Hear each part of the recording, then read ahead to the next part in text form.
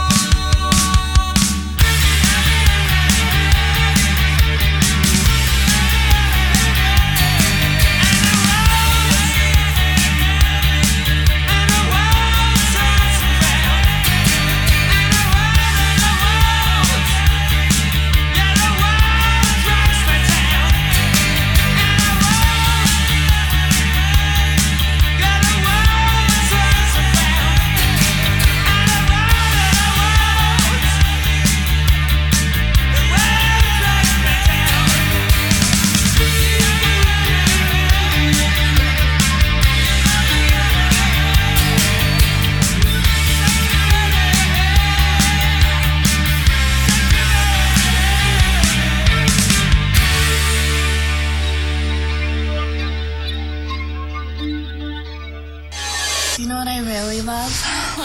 The Arnie State Show. It's filthy as hell. That is bona fide badass. Hit it, maestro. Listen up, ass face, ass face. You're getting some ass. Yeah, baby. Call 775-357-FANS or 775-376-EASY-EASY. Morning, fuckers. Today we're not letting irrelevant little cunts ruin our day. We can do that shit ourselves. Have a great day. Hey, you too. That's true. We can ruin our own days, our own selves. Good morning, ass family, and welcome to another fun-filled edition of, that's right, you guessed it, the Arnie State Show. If you were to go and check your little Facebook page right now, you would see that we're live. That means you can watch me as I talk to you. Oh, it's going to be a fantastic day today. We got Lake Tahoe Joe Murphy today. How does it get any better than that? Well, I don't know. I don't know, but hey, we will figure out a way to do it. Before we do anything, before anything happens today, we have to. It's t-shirt time? Oh, yeah. What kind of t-shirt time? Oh, yeah. It's t-shirt time. Yeah. Oh, boy. It's a big one. Time. Big one. It's t-shirt time. Everybody knows it's t-shirt time. So annoying. T-shirt time. It's t-shirt time. Oh my God, shut up now. You shut up. I'm just trying to let everybody know so they Put put on their your t-shirts. fucking t-shirts. Come on. Now, today's shirt was a gift sent from Mary. I was talking about Roy Kent last week, the character on the TV show Ted Lasso. If you've ever watched Ted Lasso, if you know me, you know I love Ted Lasso. And Roy Kent is one of the greatest TV characters of all time. So she sent me a shirt. I've never seen this shirt before. It's the Roy Kent shirt with a big ass head on it, and it says, Roy, he's there. He's every fucking where. Roy Kent. Roy Kent. He's there. He's there. He's every fucking where. So, Mary, thank you so very, very much for the Roy Kent t-shirt. I love it. Now, Chazman, I don't know, is Chazman here yet? Hold on, let's see. I don't see him here yet. Well, we'll wait to that. We got to say some good mornings here. We got to do all of our good mornings. First one here today. Oh, my lucky stars. The one, the only bratty kid is in the house. Took the butcher knife and put it up to her neck.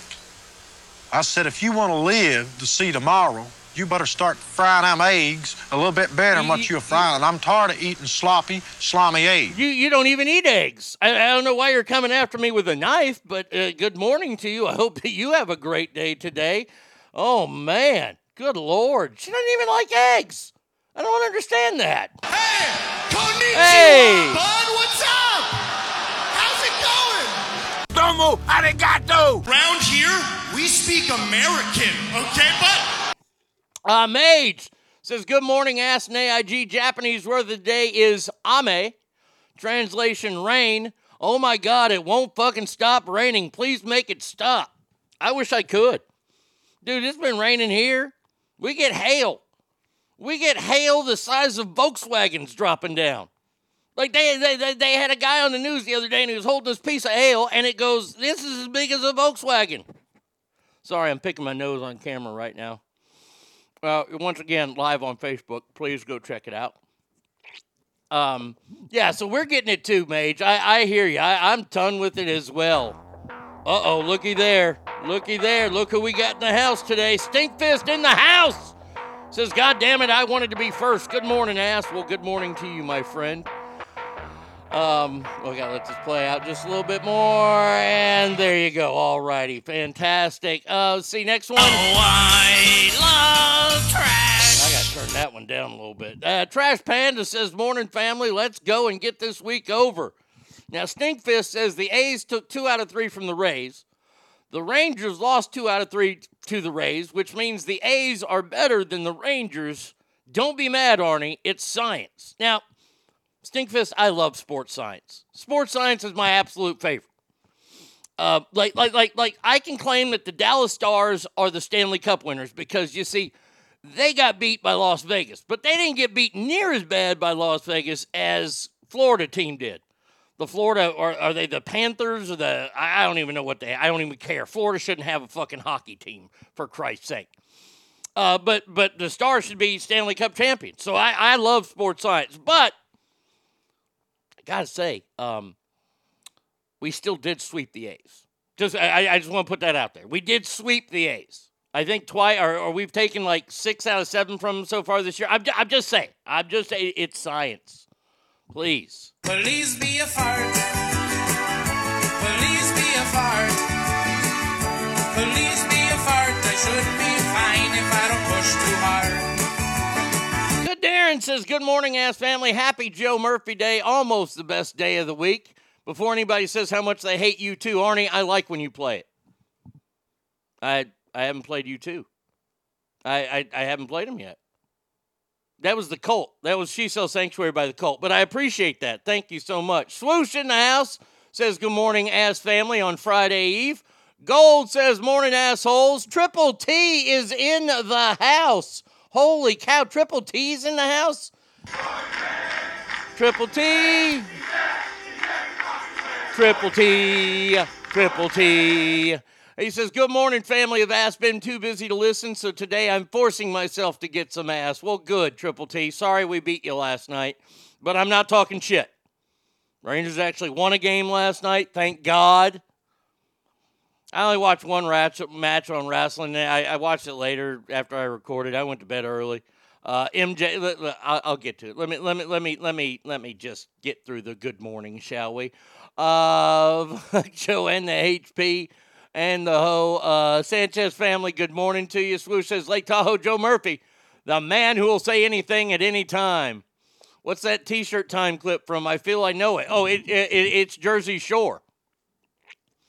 That's where I got that from. This one right here, It's T-shirt time? Yeah, oh yeah, that's from Jersey Shore.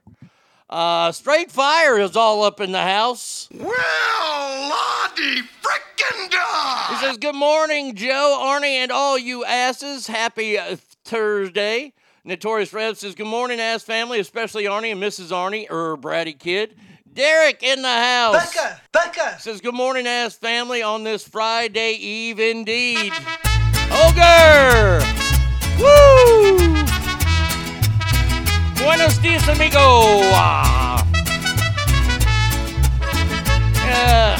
Okay, all right, thank you. I hope that you're doing well. Stinkfist says, shit, I didn't factor in the Rangers sweeping the A's. Now I have to go back and rework my calculations. That's why I love sports science so much, is because it's crazy. Now, oh, wow, look at there. Good morning, too.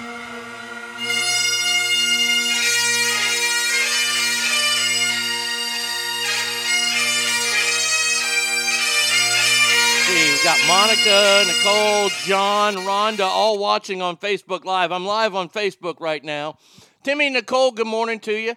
Notorious says, I miss Tommy. When's he going to be able to join us again? Hopefully soon. I talked to him recently, and hold on, I got to take that dip out. Sorry about that, all you Facebook Live people. As soon as Tommy can get a moment free, he's got a lot going on, we'll get him on the show. Today's show is going to start off a little different. Now, I have I don't know about y'all, but I'm growing kind of tired of the news of the day. Is he back from being Tommy Bahama? I think so, yes. The news of the day is so fucking bleak. It's so depressing. All the Joe Biden stuff, all the transgender stuff. Terry's watching. Good morning. David's watching. There we go. We're getting those numbers up. I like to see that. Tell your friends I'm on. By the way, wearing a Roy Kent shirt. And for all my deaf listeners, that's the letter A on my hat. I'm just showing it right now. Let's talk. What do y'all want to talk about? I always come in every single day with topic after topic after topic, and you guys feed on that, and I love it. What do y'all want to talk about today? Is there anything that you want to? I do have a fun story, not really fun story, but something we can talk about that we can get started with here. I can't let. I wish I could let you join on the video, but I don't know how to do that. So hold on a second. Let me look into this. There's the story right here.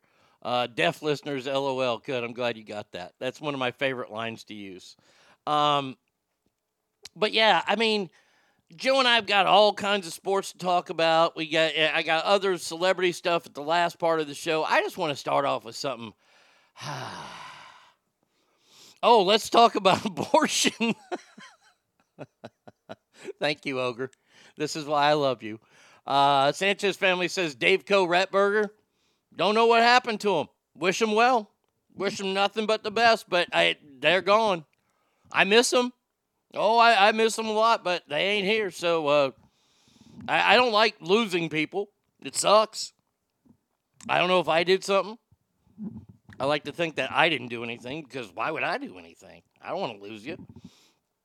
But Jenna, hello. How are you? This story is, I'm telling you right now, I saw a clip the other day online of a couple people talking about this, and I want it. Talk about what that Sack Morning Show crashing hard. Oh, I could do that for hours, but you got to pay for that. For hacking maybe, and Dave Coe is the one who gave up his bunker. Careful, Arnie, the women will talk about that time of the month. LOL. Now, what are women? I mean, no, we're not going to go into that. We're not going to do that. We're not going to go. We can define what a woman is on this show. I am not anti-woman. I'm not one of these people like John Hopkins University who says a woman is non-male. How about abortion rights for trans women? You know, science.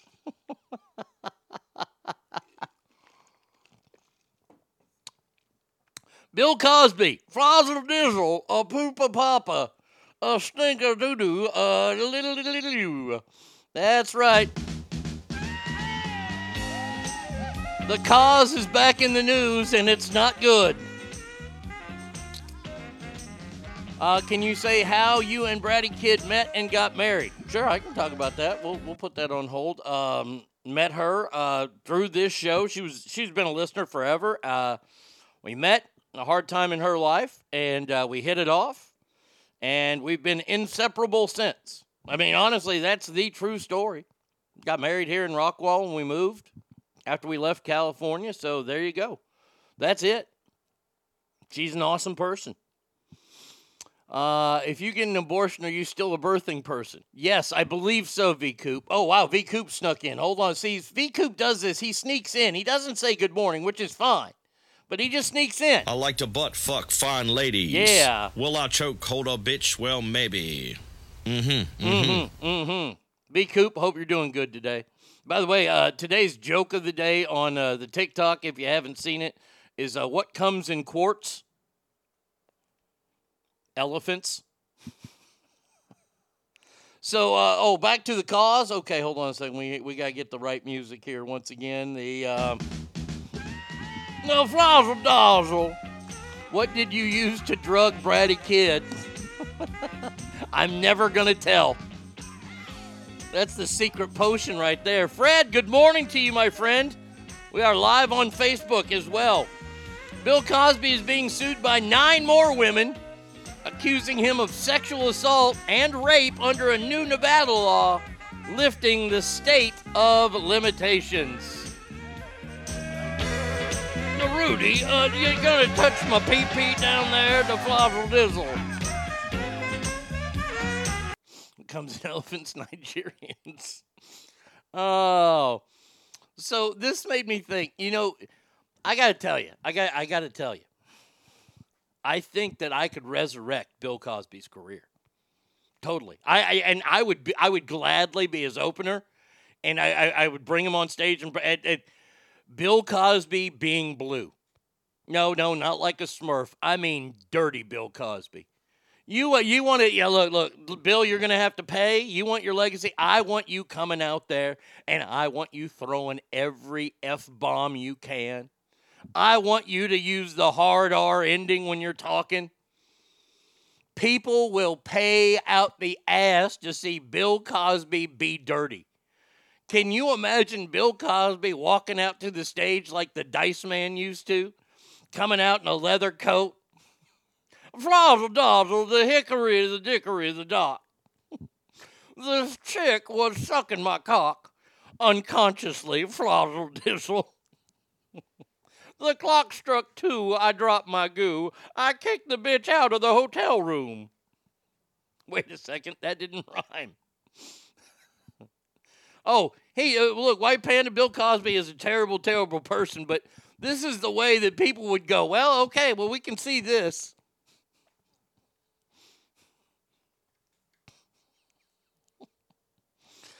Flazzle dazzle. Little boy blue, Flazzle.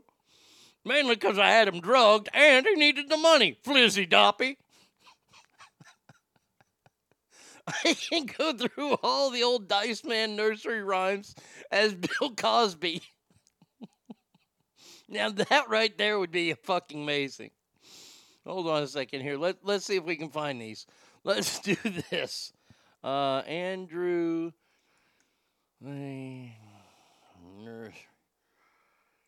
Let's see if we can do O's. Let's see if they're written out. If they're written out, I only remember a few of them. I mean, he had so many. Oh, this website sucked.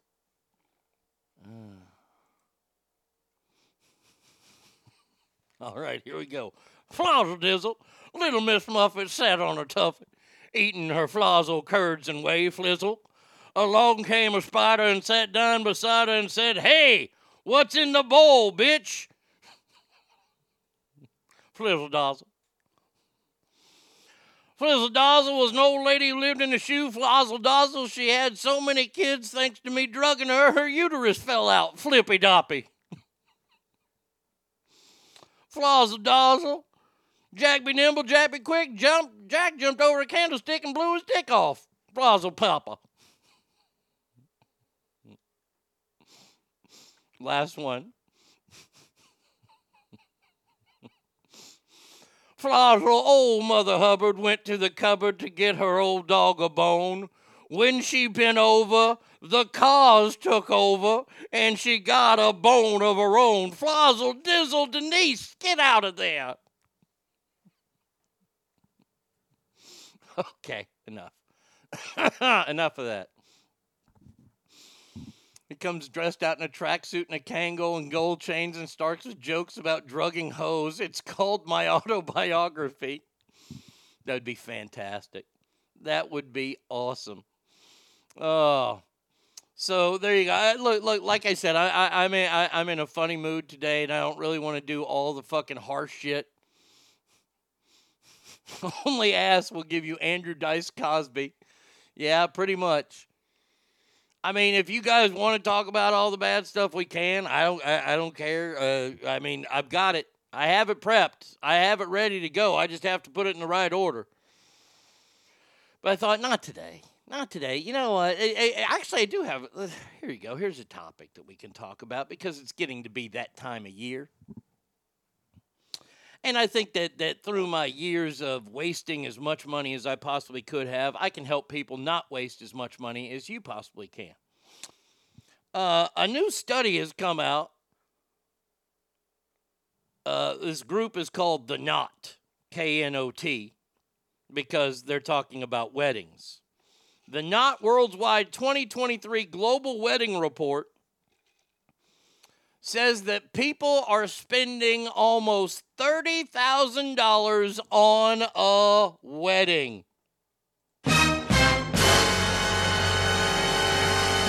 What is wrong with you people? No, I'm not against weddings. I'm not. I think weddings are great. I think marriages is awesome. He's fantastic. Oh, sorry. Yeah, just a great guy. And yep. Curtis, really, hey, what's up? Very, very knowledgeable. He has a tremendous memory. Mm-hmm. And really enjoyed being with him. Yeah. You know what? Let's just talk about good stuff. Airplane clips, sex, and fun stuff. I'm down for that. See, I knew somebody would be. Fred says on Facebook, that hat collection is mint. Yeah, it is pretty good. I mean, I'll get out of the way. That right there is a brand new one. This one right here is a brand new one. And then it just, I mean, it goes everywhere. I mean, the hats continue, and then they go over there. And then, well, looky there, they're over here. As we take you through a tour of the studio here in Rockwall. My topic request, some more Arnie Reno stories. I spent $5,000, invited 50 people, and that included dinner. There you go. That's perfect. All right, you want to hear some Reno story? What Reno story? Okay. So, I'm trying to think. I started as Arnie the intern, and I worked for a country station. We were a country station first, and that was great. Is Christopher going to watch The Flash? I need to know exactly when Michael Keaton makes his entrance so I don't waste my time. I believe he is. I will pass that along to Christopher to let us know exactly. I hear he's in about 2/3 of the movie, though. So I hear he's in the movie a lot. But that's what I hear. I don't know.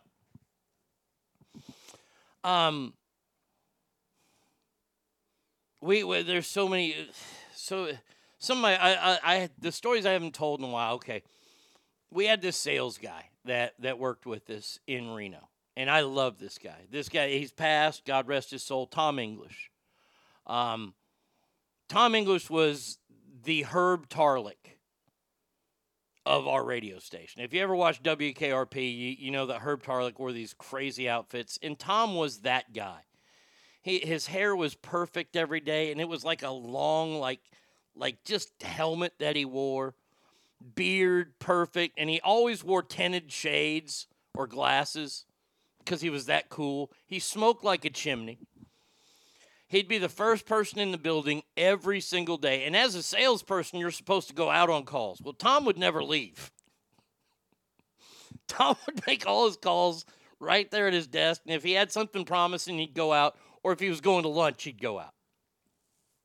Tom never left, and we used to mess with Tom. Tom was so great because he gave it back too. Like we would play it. This is early on in my golf life.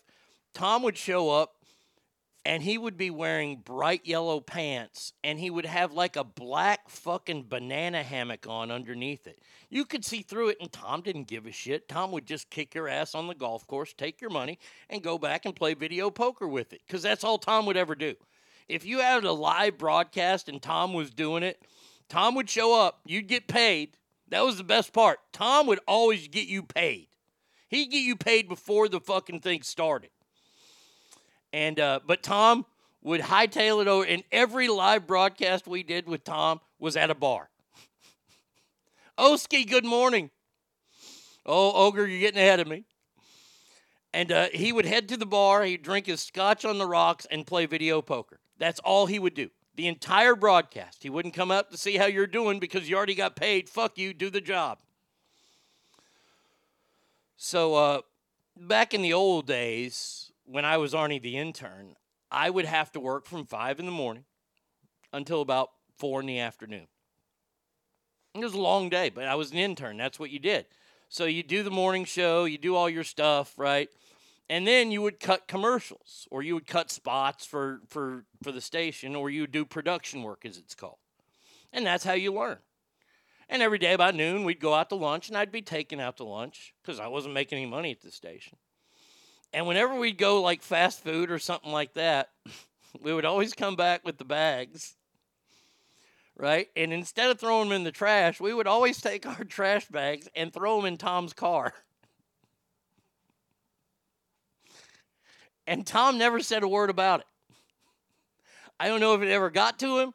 I don't know if it ever bothered him, but he never ever said anything about it. But that's not even the best Tom story. The best Tom story is that Tom used to always come in first. He'd be the first salesperson in the building every day. And the first thing Tom would do,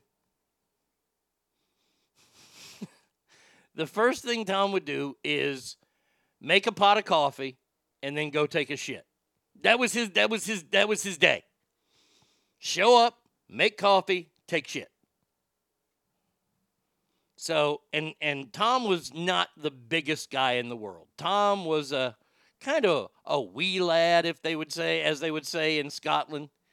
But you still didn't want to mess with him because, I mean, he was in Vietnam, and I know that he killed a bunch of people. He slit some throats. I'm just telling you that right now. He's probably got about 88 Vietnamese children running around over there, too. So, like I said, I love Tom.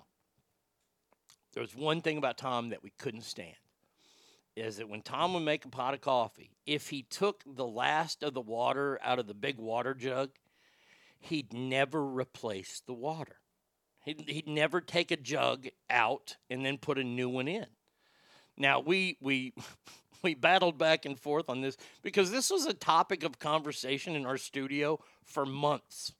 Not on the air. Because, see, back then we played a lot of music. So we had a lot of downtime. So we would always talk about people in the building. See, that's the thing that people don't know.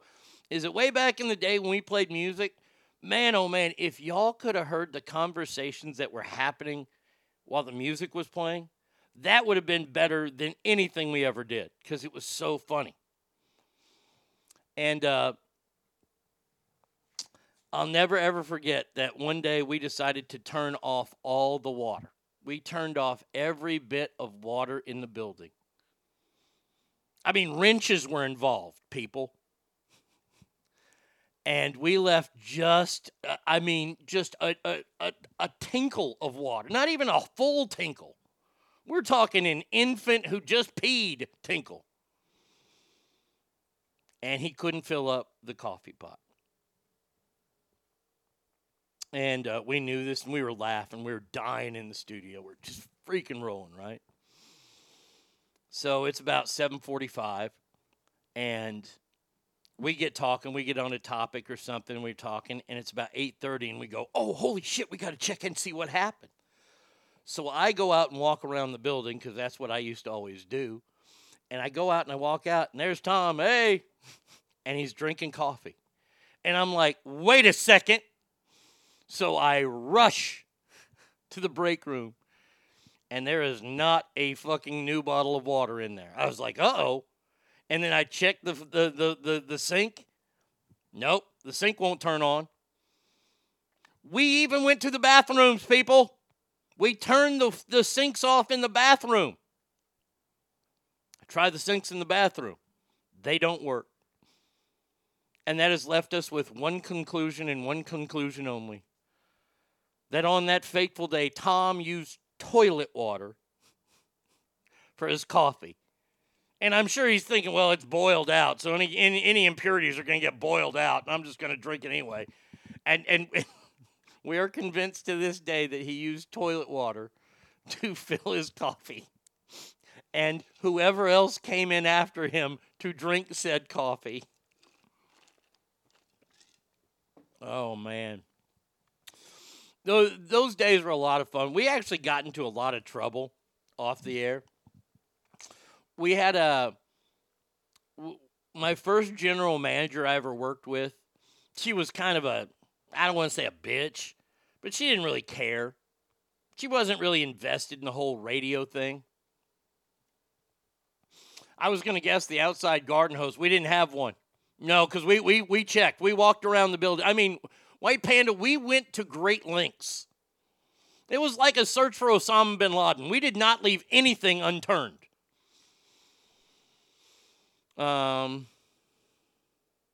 Is that Kalis is joined? Hey, what's up? So our first GM wasn't really that good, general manager. Then we got a second GM, and the second GM totally got it. He got what radio was about. And that was about the time that we switched from a country station over to a rock station. Chris, good morning to you. And when we switched over to being a rock station, we were told, and I will say this right now, I love country music. Country music is my favorite type of music. I do love rock music, don't get me wrong. It was one of the happiest days of my entire life because then I could be a little bit freer with the comedy. I could be, nope, not that station. I was never on 93.7. Cowboys Girl, good morning to you. Hold on a second here. We're not going to bow down and kiss the ring of the alphabet cult. No, we are not. So he got what we were doing, and he pretty much, this general manager, he was a good general manager. The greatest general manager I ever worked for was in Sacramento. This guy was pretty good until, some shit happened. And then he left. He retired. He didn't want to do it anymore, and we got this other GM.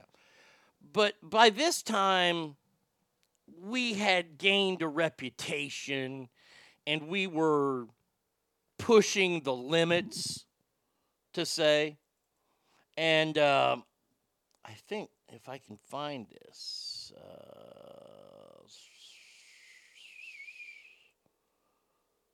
no, that ain't it. Is it under doo-doo? Doo-dooing? I don't...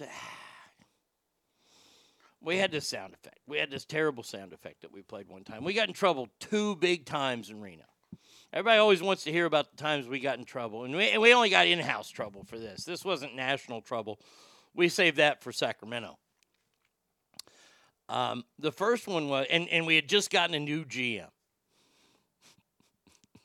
I laugh at this story so much.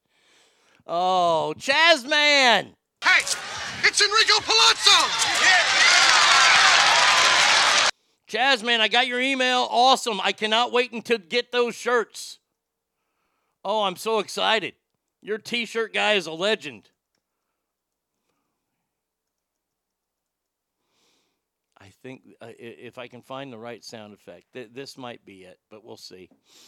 Let's see. Arnie, please call Vader and have him be a guest on. I've tried to have him on. He doesn't want to be on.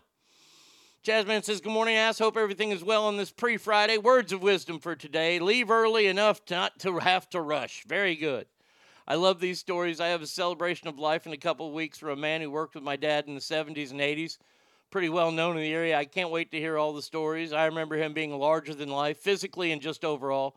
He used to have cocktail waitress bring over cocktails on Fridays at 5 when the bank closed. Ah, the 70s. So we were doing a story one time, and we had gotten this new general manager. By the way, I need to say this real quick.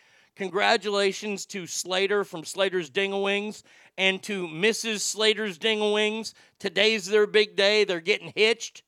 It's about time. Let's see. Is this the sound effect? Ooh. No, that's not it. That's not the one. Is this one it? No, that's not it. That's just a fart. I don't want a fart sound effect. Is this one it? That's not pooping. Oh, here we go.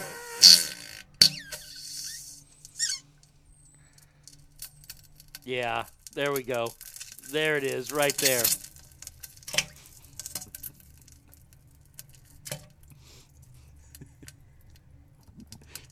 I remember we played that sound effect on the air one day. And if you're watching the video, you can see how red my face is getting because I'm laughing so hard about this. We played that, and the GM's name was Steve Grossbeck. He did not like us. He did not like us at all. But he had to put up with us because we made him so much money. So we played that sound effect. And as soon as the show was over, we were called into his office. Now, we didn't get called into the office a lot. But we knew. It's whenever your boss says to you, hey, got a minute? You know that's not going to be good. Hey, we need to talk. Like in a relationship, when somebody goes, we need to talk, you're like, fuck. So when the boss goes, hey, I need to see you in my office. You're like, oh, fuck, what'd we do? And I was trying to, and in that moment, my partner at the time, his office was pretty much next door to the GM's. And I was sitting in his office, and I was like, in this 12-foot walk, I'm trying to figure out the entire 4-hour or 5-hour show that we did before. Like, what do we do? What do we do? What do we do? What do we do? And we got in there, and he goes, you guys are a couple of fucking idiots. I was like, yeah. If I would have had this sound effect, I would have played it. Derek says, oh, yeah, especially when the boss calls you in and he says, oh, can you shut the door? Oh, you know it. That's the worst. You think that he's going to probably shoot you at that point. So he goes, you guys are a couple of fucking idiots. Well, what did we do? He goes, that little toilet noise that you played, that was disgusting. So I'm trying not to laugh as we're sitting there getting scolded by our principal here. He goes, you cost us Model Dairy. And I guess Model Dairy was an advertiser on the station. And I don't know how big of an advertiser they were. Donald, good morning. Oh, man. It was so funny that he got so mad at us for it. And the thing was, and this is what we knew, and he didn't like that we knew it. He wanted to, all this was him putting his balls on our forehead, saying, I'm your boss. We knew, because we knew the salespeople really well, we knew that our show was sold out. Meaning there were no spots to buy on our show.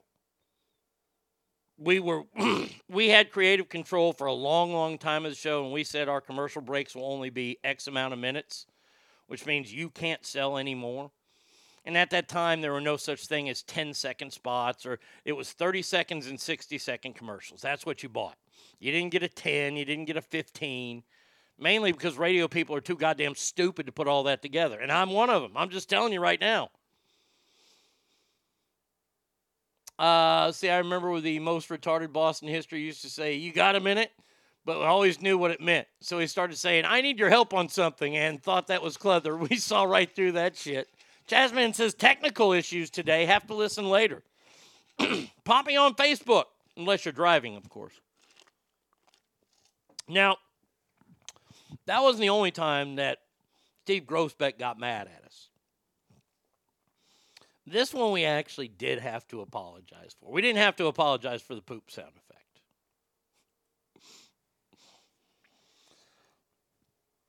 effect. We were doing the show one day, and we were... You know when somebody gets on a roll that you just can't stop them? And you know it's going to get worse and worse progressively?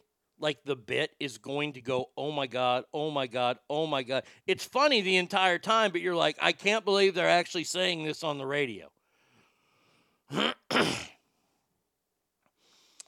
So one day, we're doing a bit, and it's at literally like 9:40. So it's the last part that we're going to be on the show. And we're going on about, I guess that there happened to be some sort of, I don't know if there was a fight or if there was a robbery. I can't remember what it was. But it happened at the only strip club in Sun Valley. Now, if you know anything about the Reno area, you know that Sun Valley, Nevada, at one time was the world's largest trailer park. It was in Guinness. And people in Nevada who didn't live in Sun Valley, they like to make fun of Sun Valley because they wanted to make sure that wasn't a part of their Nevada. And of course, we were no different. Now, this, by the way, coming from a man who lived in a trailer park while doing these jokes. But it was in Reno, not Sun Valley. Your out says, oh my God, I went to that strip club once on my 21st birthday. Now, here's the thing. We didn't really know that there was a strip club in Sun Valley. We were just making fun of the idea of there being a strip club in Sun Valley because we were like, well, I mean, what time do the cousins dance together? And we started just going in at it. I mean, is there a mechanical bull in there? And we just shit all over this place. I mean, we dropped the hammer. We made every single joke we could. And we were dying. We were rolling. You know, they have like Tornado Tuesdays where the trailer gets moved. And, of course, it's in a trailer, right? We get off the show, fucking, I'm still laughing, walking back. We didn't even have to wait this time. As I made the turn to the corner to go to my partner's office, there's Steve Grossbeck waiting outside of his door, and he just goes, in here.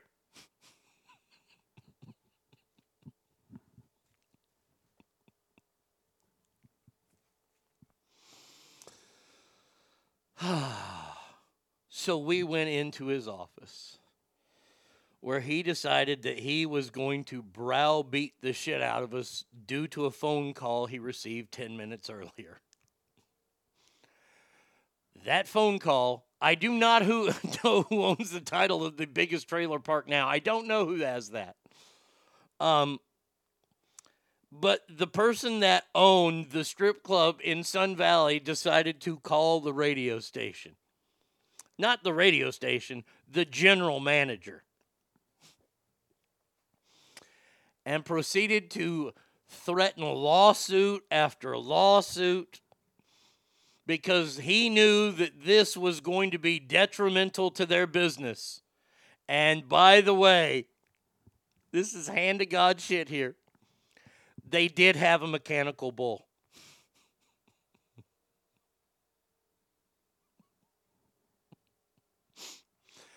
Oh, the next day we had to fall on the sword harder than I've ever had to fall on the sword before. Oh my God. That was just that was, but I look back on it and I think to myself, that was one of the funniest fucking moments in my entire career. B. Coop says, when he said, in here, you should have replied, yes, you are, and kept walking. Yeah, no time. We saw the look on his face. I don't know who was happier, if it was us or if it was the GM. Just a perspective, I towered over Tom. Very true. Yes, you did, Triple T. But when we got the job offer to go to Sacramento, see, I'm walking you through some old times in this whole transition to when we came to Sac, because I didn't want to do regular stories today. I don't know who was happier, if it was us or if it was Grossbeck, because he thought he got rid of us, but he didn't, because they had to syndicate us. Ha ha! Stinkfist says, I would think that would have increased their business. I would have gone to see what you guys were talking about. Stinkfist, you're not the only one who thought that or even said that in the meeting. It wasn't me. It was my partner, who was a lot smarter than me at that time. And that did not play well. No. No, people aren't even going to come here, blah, blah, blah. I mean, we had to apologize. We said we were just kidding. And I mean, it was tough. It was, and that one, well, I'm going to let you in on a little secret. Ask family, maybe I've been untrue with you my entire career, and maybe you'll hold this against me. I don't know. Every time we apologize for something, I did it to keep my job. In my opinion, funny is funny. And to think about a trailer park, to think about Sun Valley, Nevada, or the world's biggest trailer park, having a strip club in their zip code, of course you make fun of that. I mean, that's the whole thing. When we got in trouble for the transgender thing, and we apologized, and we fell on the sword for that, I take it back. I take it back. I still don't. I take back my apology to transgender, because I wasn't sorry for that. The one time that we did go too far, and I will say this, when we decided to once again go on one of those rolls, we were telling a bunch of dead baby jokes, and we didn't realize that the convention for people who had gone through SIDS were in Sacramento at the time. Hand to God, we did not know that was happening. And I felt bad about that one, and I don't tell dead baby jokes pretty much to this day because of that. It kind of scarred me. Now, if you tell dead baby jokes, that's fine. I don't care. I just don't do them. I would think that, let's see, were any of the calls into the morning show ever fake, like the 18-year-old female welding student that wanted a date? No, we never needed to, as they call, can our calls. Our phone lines were always busy. We never canned our calls. We didn't never. I think if that's the one that everybody thinks ended a certain somebody's marriage, because it wasn't me. I never went out with anybody that was a welder. The other one, I can't say for sure, but I know that we never canned phone calls. The only canned phone calls, if my dad called in, we'd know he's calling in, but we had no idea. I would have to tell my dad what not to say, because my dad would have told bad jokes. But like the jokes I tell on TikTok, but instead of using the word hood, what's the best part of dating a girl from the hood? You never have to meet her father. Yeah. My dad would have used a different word instead, so I had to tell him, hey, look, the racist stuff you can't do. And you can't say fuck or shit. And I would have to tell him that every time. That was the only, but my dad's calls were the only ones that we would, or anybody's parents calling. My dad was just the best of that, just like me. I would have said, I'm sorry that I didn't know that these were strip clubs with a mechanical bull in a trailer park. I'm sorry that we actually described it, LOL. Stinkfist says, well, duh, you just have to try not to laugh when you're apologizing. You just tell jokes about kids with ears instead. Oh, Stinkfest, that's going way back. That's going back to my first week. My job on the old country radio show was not only to put away the CDs, but to do a joke a day. And that's kind of why I still do the joke thing. It's kind of a homage to the early days of my career. But I told a joke, and my jokes then were a lot longer. Guy calls his friend, says, hey, you want to come over and see the new baby? The guy says, yeah, sure. But the father goes, hey, watch what you say. The wife is a little sensitive about the baby. The friend's like, oh, okay. So they go over, and the guy sees the baby. And the reason why the wife's sensitive is because the baby was born with no ears. Now, at this point in the joke on the air, my one partner, the boss, is looking at me like I have just shot up a baby with heroin. And the other partner is on the ground laughing. Now, as a naive 21-year-old, I don't look at my boss. I look at the guy who's on the floor laughing because I'm like, I'm doing my job. So the joke goes, the baby's born with no ears. So the guy looks at his friend, looks at his wife, and says, how are the baby's eyes? My wife goes, the baby's eyes are fine. Why? He goes, well, he'll never be able to wear glasses. I think the guy that was on the floor actually peed himself at that moment. And it's not because the joke is that funny. It's because we were a country station, and you couldn't tell baby abnormality jokes on country stations. That was a big no-no. Big no-no. And that actually got a door slam behind the boss. God damn it! Literally, I think my third day in radio. You can't tell those kind of fucking jokes. It's a country station. People care about babies and Jesus and stuff. Oh, but the time we finally got to Sacramento, the fucking gloves were off. And I mean, like I said, I apologize for the dead baby jokes because that was in bad taste. And look, sometimes your comedy goes in bad tastes. The transgender one, that wasn't bad taste. That was just me telling a throwaway joke. And that was what it was. The truth of the matter was it was a throwaway joke. I had so many better jokes that I told on that show, better ways to get us into commercial breaks than saying, I'd throw a shoe at a kid. You know, I mean, it was stupid. And everybody ran with it. And, we lost sponsors for about 3 days. And then we came back and, on the 7th day, we came and did an apology show.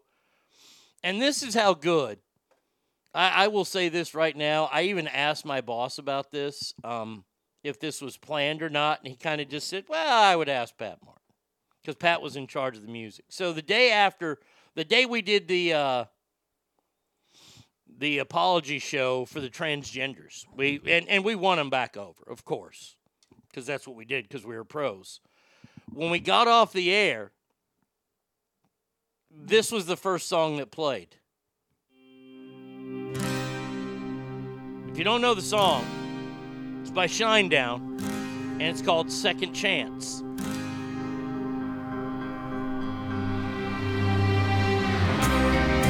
My eyes are open wide. I remember I listened to it because I had to take a pee because we didn't take any breaks during that show. So I was kind of backed up. And I remember I listened to it and I was like, wow, that's pretty subtle. Any stories of people having sex in the radio station? Oh, it happened. Oh, it happened. It happened more than anybody ever wants to admit. The one story that I think is the funniest sex story in the radio station was we went through a wide array of producers in our career. It was producer Nick's birthday a couple weeks ago when I wished him a happy birthday. Producer Nick was probably my favorite person to ever work with as a producer. Not taking anything away from Christy, who I think was our best producer. And that's not taking away from Nick.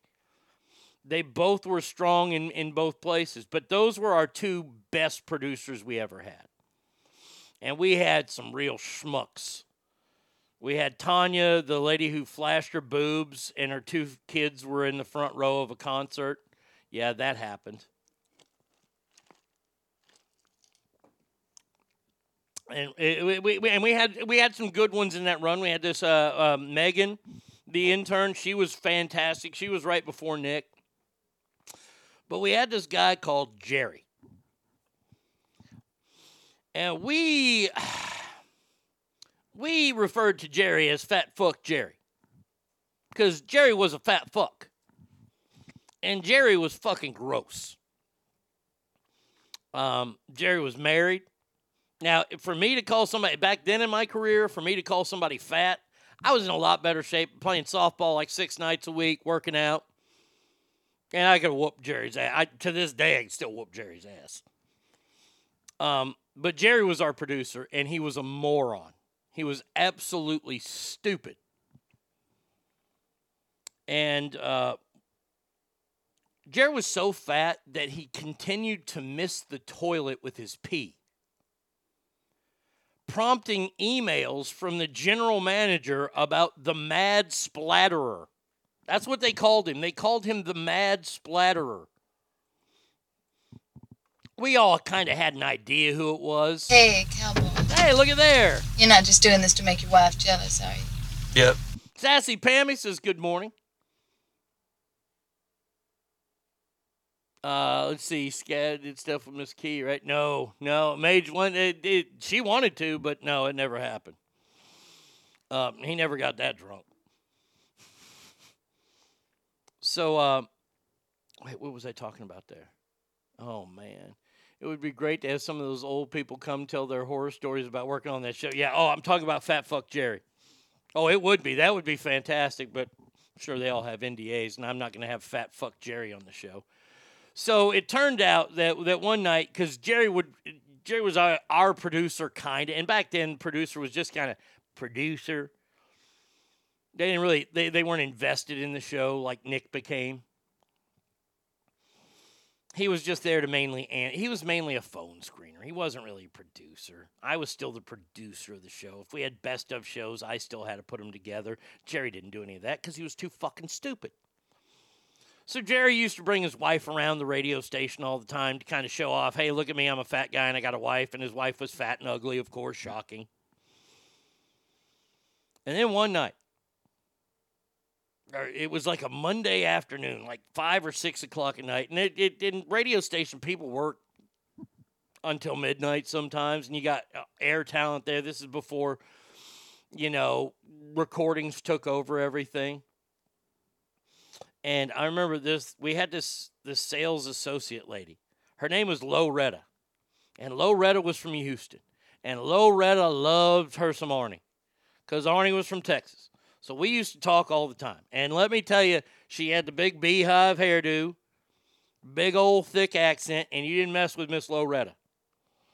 Miss Loretta was walking around making copies, and she heard a rumpus going on. Now, Miss Loretta was going to look around, and Miss Loretta opened a production room door and saw Fat Fuck Jerry on the ground getting ridden by a listener. That's right. He wasn't even with his wife. He was cheating on, and I'm sitting there going, this fat fuck is cheating on his wife. This gal puts up with him, and he's cheating on her. Fat Fuck Jerry got fired very, very quickly. Yeah, and you know what? So the best producer we ever had, Christy. My favorite producer we ever had was Nick. But the funnest producer we ever had was producer Bo. Oh, I can't leave here without telling a Bo story. And you want sex. Bo was so much fun to work with because Bo was younger than us. And Bo was a little bit more naive. And Bo would do a lot of things that we told him to. And poor Bo, he didn't get paid dick. And his exodus from the radio station happened upon about 30 different 30 of the same Jennifer Lopez CDs that may have accidentally fallen into his hands in the prize closet. But I'll never forget Bo. We worked in Seattle. And I hated living in Seattle. If you live in Seattle now, hey, kudos to you for putting up with it. I hated it. I need the sunshine. And we worked there, and we worked on like the 17th, 18th floors. And we had a little office. And I don't know why Bo did this, but Bo brought a girl back to the building.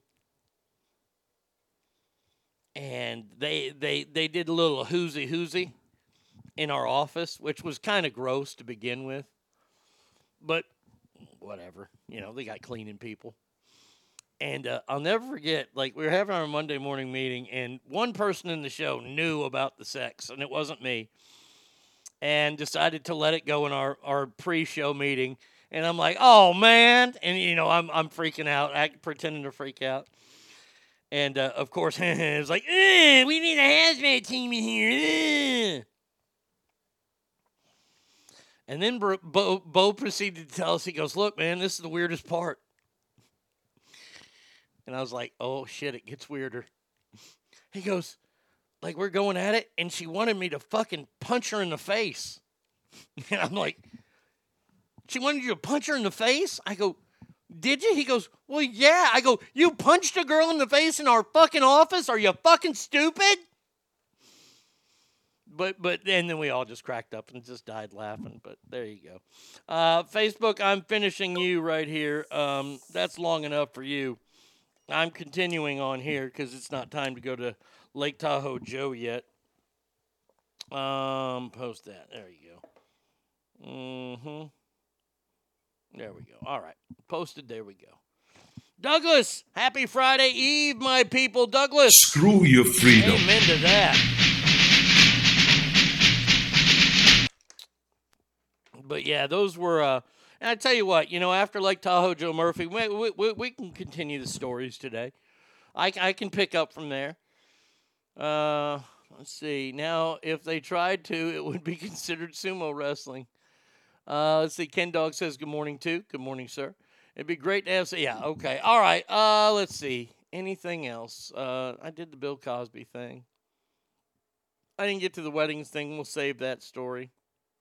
Even though it's dumb that people are spending that much. Chaz, man, if you're listening later, I got your email. I'm very excited about T-shirts. Very, very excited. Thanks again to Mary. All right. Yeah, we'll take a break here. 775-357-FANS is the number. ArnieRadio1@gmail.com.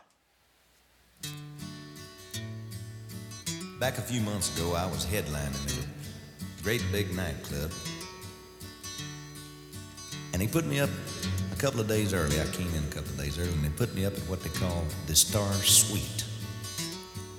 Now, here I am, headliner in one of the biggest nightclubs in the country, and I wake up at 8 o'clock in the morning in this Star Suite, all by myself. Yeah, that's what I said, aw. But I did what I've always done, man, to cheer myself up. I picked up my guitar, I sat down, I wrote me a little song. Now this is how it feels to be alone at the top of the hill, trying to figure out why. Oh Lord, it's hard to be perfect in every way. I can't wait to look in the mirror, 'cause I get better looking each day. To know me is to love me. I must be a hell of a man. Oh Lord, it's hard to be humble, but I'm doing the best that I can.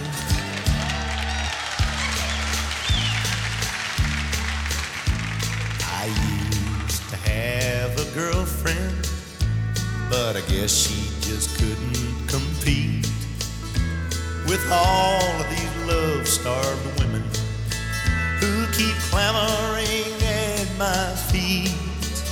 Well, I probably could find me another, but I guess they're all in awe of me. Who cares?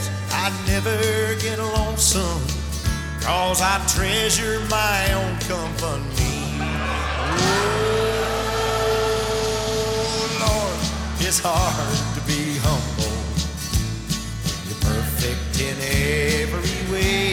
Can't wait to look in the mirror. Can't wait to look in the mirror. Help me out now, come on. I get better looking each day. To know me is to what? To know me is to love me. Must be a hell of a man. I must be a hell of a man. Oh Lord, it's hard. Lord, it's hard to be humble when you're doing what? We're doing the best that we can.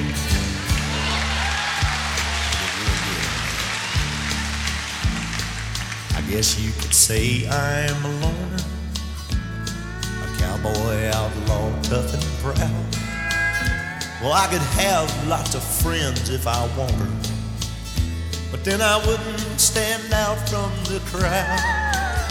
Some folks say that I'm egotistical.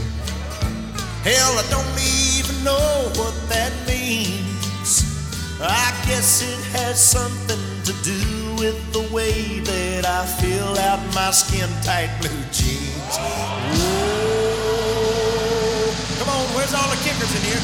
Oh, Lord, it's hard to be humble when you're perfect in every way. When you're perfect in every way. Can't wait to look in the mirror. I can't wait to look in the mirror, 'cause I get better looking. I get better looking each day. To know me is to what? To know me is to love me. Must be a hell of a man. Must be a hell of a man. Oh Lord, it's hard. Lord, it's hard to be humble. What are we doing? We're doing the best that we can. One more time. What are we doing? We're doing the best that we can. Give yourself a hand.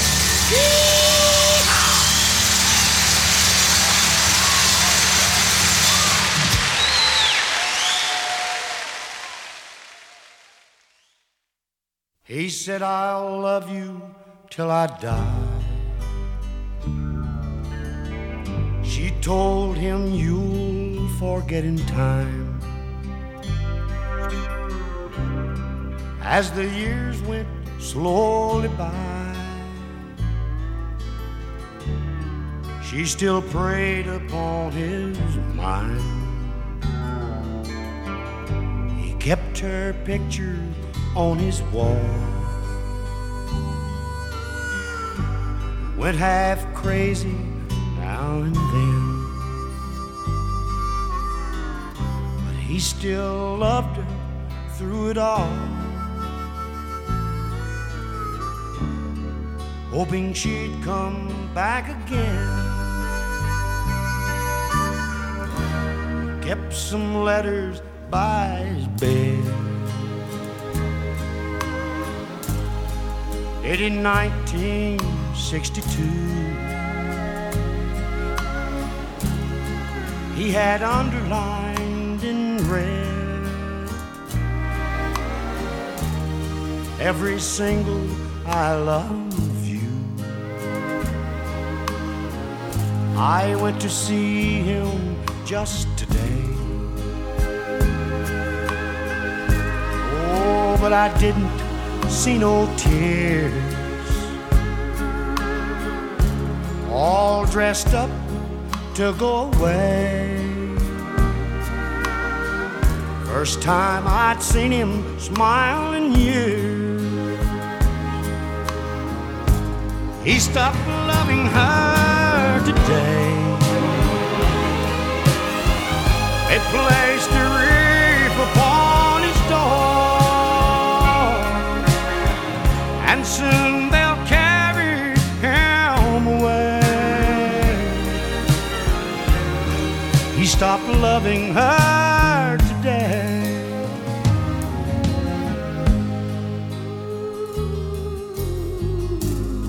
You know, she came to see him one last time. Oh, and we all wondered if she would.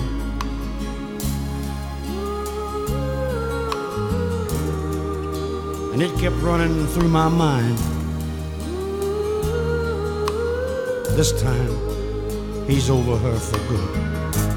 He stopped loving her today. It placed a wreath upon his door, and soon they'll carry him away. He stopped loving her today.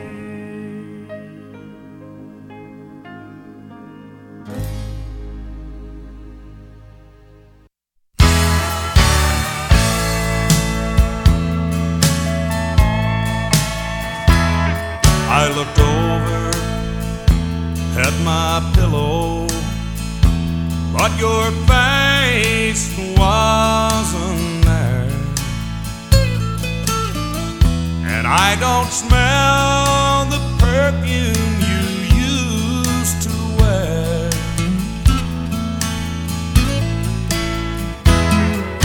And I don't see your blouse or jeans, or your pretty white cotton gown.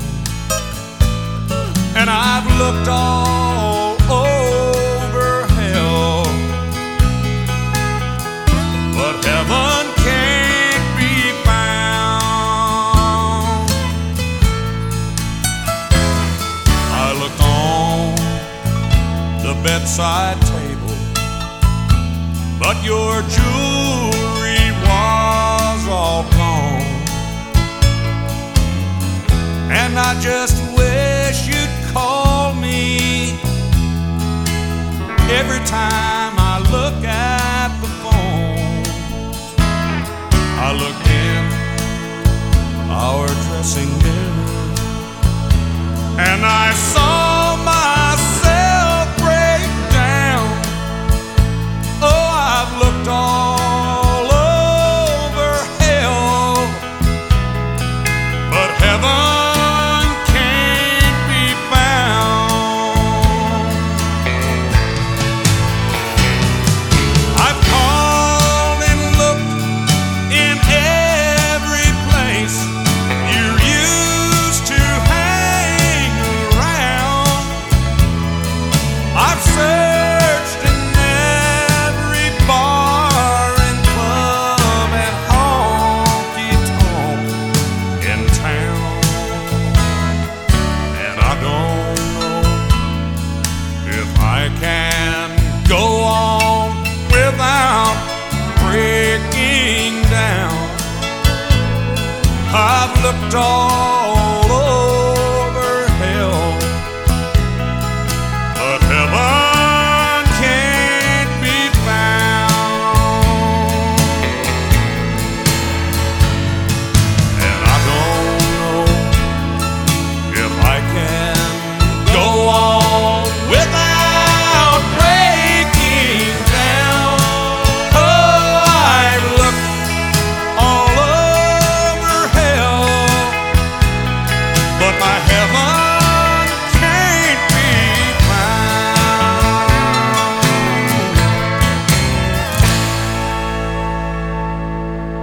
Now back to the Arnie State Show, also known as ass. Your ass look good. I'm gonna violate that. Wait, no, that's not. Wait.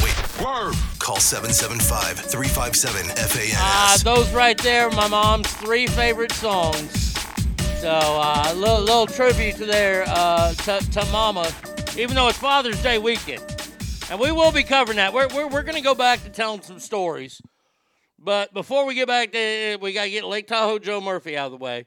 And then I got some idea. Well, I might save that for tomorrow. We'll go back to stories. We got best Father's Day gifts for Father's Day this weekend. Not the graduates, the dads. Fuck your mama. Hot Mama, good morning to you. I hope that you are doing well on this fine Thursday. It is that time to call the one and only Lake Tahoe Joe Murphy. We got a lot to talk about today. Good Lord, the U.S. Open kicks off. Hello. Is this Joe Murphy, Esquire? Attorney at law, yes, sir. How are you, my friend? It is good to hear your voice. It is good to hear your voice. You know, I've been up for hours because, of course, I am training for my fight with John Gotti III. I was going to ask you about that. You read my mind. What in the hell is going... Why is Floyd Mayweather fighting gangsters now? Well, listen, first off, you know, I just got back from training. I had a bran muffin, and all of a sudden, there's a knock at the door. There's like 3 guys in sweatsuits. 3 guys in sweatsuits. Hold on, before you go on. Was your training the bran muffin? No, I put it in 10K. Okay. I was about to say, you said I did my training. I had a bran muffin. I was like, that's my training too. Yeah, well, I insist on people a high fiber diet. Right, you know, of course, you have to. Yeah. Clean you out, buddy. So I get back, I'm a little beat up, and there's these 3 guys in sweatsuits at the door. Mm-hmm. They knock on the door. Hello, can I help you? Yeah, they were like, I think they were Italian. I'm not sure. Okay. But they were like, who you like in a fight? And I was like, even though I'm fighting him, you know, I said, you know, I'm training for this fight, but I was like, of course I love John Gotti III in this fight. What, are you crazy? Oh man. I saw the highlights of this. I had no idea that this fight was even happening last weekend. Floyd Mayweather Jr. Yeah. Probably, arguably, we could argue pound for pound, one of the greatest fighters of all time. You know, he probably is the greatest. I mean, we got Roy Jones Jr., Muhammad Ali, but he's never lost. But then again, you know, like this last fight, which was an exhibition, you know, that's the ref that eats dinner at his house every night, you know. Well, if you watch it, you watch what's happening. John Gotti III is actually an MMA guy. He's an MMA fighter, and he's boxing Mayweather. And in MMA, when you clinch, you can punch. You can do that. In a clinch in boxing, you can't punch. And he kept doing that. And yes, this fucking referee is on Floyd's side, of course. He said, enough of this shit. And he stopped the fight. And then fucking mayhem ensued. So you say when you clinch, you mean when you grab the guy, hold him? Yeah, when you hold him, like in UFC, you know, you can knee the guy, you can elbow the guy. And he was trying to do all that. I kind of watched it explained, and I saw it happening. He's an MMA guy, and he's in a boxing ring. He's going to go back to his shit. And it's an exhibition. Yeah. It's a moneymaker for Floyd Moneymaker, you know, so he gets paid, everybody has fun. But I didn't hear about the chaos in the end. I didn't see that. Oh, the chaos at the end is the best part, because when the referee stopped the fight, Gotti III went crazy, and he started trying to throw fucking haymakers, and Floyd's just answering right. And then the seconds get in the ring, and they're fighting, and there's fighting in the crowd. There's fighting over here. There's fighting over there. It's like an Italian league soccer game gone wild. Yeah. I mean, it's like yes, I mean, like, you know, those rabid fans in England and Spain, the way they just go nuts. So it was just they filled the ring. Oh yeah, the ring completely filled up. There were fights everywhere in the ring. There were fights outside of the ring. Because of an early stoppage. Thought it was an unfair early stoppage. Yeah, well, because John Gotti III shouldn't be in the ring with Floyd Mayweather Jr. because Floyd Mayweather Jr. I know. It's Conor McGregor gets beat by, hey, listen, buddy, I mean, hopefully the mob doesn't show up, but if Conor McGregor can't beat Floyd Money Mayweather, you're not going to beat him, especially when you box. Now, you know, I always ask people, if you were going to be an MMA fighter, would you rather be an excellent boxer, wrestler, or martial arts? What would you got to be good in one. Oh, you know, I would take jiu-jitsu. I would want to be skilled in jiu-jitsu because you can break people's fucking femurs and all that kind of shit. And all you got to do is wrap them up. You don't even have to have that's what I would choose. And it's way too hard for me to learn. So I'll just stick with sucker punching and using crowbars. Thank you, Hulk Hogan. Yes. Okay. Let me tell you something, brother. I would rather be. I've thought about this a lot, and I think I might be a better wrestler. I'd love to be the wrestler because once they go down, you know, then that's wrestling. You know, and it's like so. It's very hard to decide what you'd better be best at if you were, because you know, unless you're trained in all three, which now I'm sure guys are. But you know, when it first started, I mean, the guy was a great wrestler, or he was you know, when he learned to box because. But you're not going to beat Money Mayweather, Gotti. No. Maybe you ought to have a pool game in a back room somewhere. Then I know you could beat him. See, if you ask me what I'd rather be a ninja. See, that way when Floyd Mayweather comes running at me, I just throw some like a star at him and hit him with some nunchucks, and then I win. That's what I want. Well, I'm old school. I just grab a chair. Yeah, there you go. That works too. You know, you brought up something great there. Let me ask you, because you brought up my favorite fighter of all time until he acquired a glass chin, and that was Roy Jones Jr. Okay, let me ask you, in their prime, Roy Jones Jr., same weight as Floyd Mayweather. Who you got? You know, I love Roy Jones Jr. I love him. And not only I'm a little biased because one time, I think it was the MGM at the time here in Reno, and I got his autograph, and I met him once. Nice. So, well, we sparred for 3 rounds, you know, but that happened in my, when I slept at night, that night I had a dream, but I met him, he signed my autograph. He was the greatest you know, so pound for pound, you know, he could stick and move with the best of them, you know, and so I kind of like Roy Jones Jr., but I can never, you know, Mayweather whoever, Pacquiao, whatever, he wins, and so it's like you almost can't deny, but at that stage, Roy Jones Jr. See, here's my thing. I always loved Roy. Roy was my all. He's even more so than Tyson. I did love Mike Tyson, but Roy Jones Jr., there was such science to it, and he never, ever lost his knockout punch. No matter as many weight divisions as he won, he never lost a knockout punch. Floyd got brittle hands. See, I'm a big boxing fan. I've watched a lot of boxing in my life. Yeah. Marvelous Marvin Hagler is by far the toughest man that I've ever seen in the ring. Loved him. Was my favorite all the time. Yeah. Oh, God almighty. He was one of the toughest human beings. If I ever walked down an alley and I had Marvelous Marvin Hagler behind me, I would use every racial epithet in the world knowing he had my back.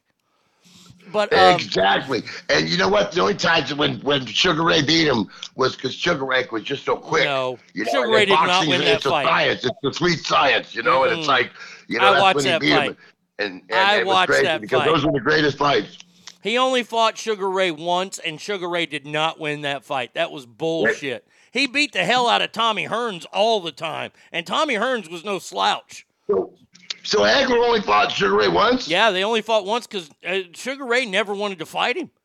Because at that time... Who was the guy he fought a couple of times? Hagler and Hearns. Tommy Hearns, that's who. Yeah, he fought Hearns. Leonard fought Duran. And Roberto Duran, early in his career, was an amazing fighter. The hands of stone. From Panama, that dude could throw, and he just got out of shape. He enjoyed being the world champ, and that's why Sugar Ray beat him, and he became a meme. I mean, he was a meme. Hagler used to fight Hearns all the time. Oh, yeah, he beat the shit out of fucking Tommy Hearns. Yeah, and Hearns beat him back, but Hagler always won those fights. So there's only one fight between Hagler and Sugar Ray, and Hagler won it? I'm glad we know that. No, Sugar Ray won. Sugar Ray won in a bullshit fucking decision. Sugar Ray won that fight, but yeah. So I thought there was more. I just, I was a little kid. I mean, how old were you when that was happening? I was in my 20s. I was on the radio then. I used to have watching parties. I remember a big watching party I had was Roy Jones Jr. against Felix Trinidad. Had everybody over at my apartment in Sacramento. Floyd was the man. And then Floyd... I'm saying Hagler Hearns, Sugar Ray. Oh yeah, Hagler Hearns. Fights. Oh, I was Yeah. like 8, 9 years old, but my dad was a big boxing fan. And we would watch. I remember watching the Dooku Kim fight with Ray Boom Boom Mancini at my grandma's house on ABC Wide World of Sports. It was a Sunday afternoon. Back when there was no pay-per-view. And see, I was like 18. I was just starting to, gamble in the casinos without being 21 yet. Attaboy. And so that's when those were big. These fights were big, and the casinos we'd have of course I was a VIP. Of course. Roy was faster than everyone, but lost his speed. Roy was fast. Roy just got a glass chin. When Roy got knocked out that first time, it was like his one loss he carried forever was a disqualification because he hit a guy when he was on his knee. And I remember watching that fight, and I was like, oh, my God, here goes his perfect record. And then later in life, he got knocked out a few times, and Roy shouldn't be in the ring anymore. For the Irish and their solid chin. Yeah, the drunken amen. Irish. Let's see, Roy Jones Jr. is one of my all-time favorites, too, along with Andre Ward, Terrence Crawford, and Arturo Gatti. Boy, I tell you what, Arturo Gatti and Mickey Ward, they gave us some fucking fights. Man, oh, man, that was a great trilogy of fights. Now, jumping ships here, Megan Rapinoe was at the retirement ceremony for WNBA, I say legend, as I roll my eyes. I know. I can see it. I can already picture it. At the retirement of Sue Bird, the legend from the WNBA, and had the audacity to say this. I love you so much. Congratulations on, arguably the best career that anyone has ever had in the history of any sport, ever. Now, can we just stop? Can we just stop? Her average. Now let me ask you this. I already know, but read them off. Sue Bird averaged 11.7 points a game, 5.6 assists a game, and 2.5 rebounds in her 580 NBA or WNBA career. Okay, 20 seasons, I think, something like that. Yes, 20 years. 20 years, and she averaged 11.7 points. We'll call it 12. 6 assists, and I'll be nice, 3 rebounds a game. Right, that's what I did. I rounded up on all 3, and I'm like, okay, it's 20 years down.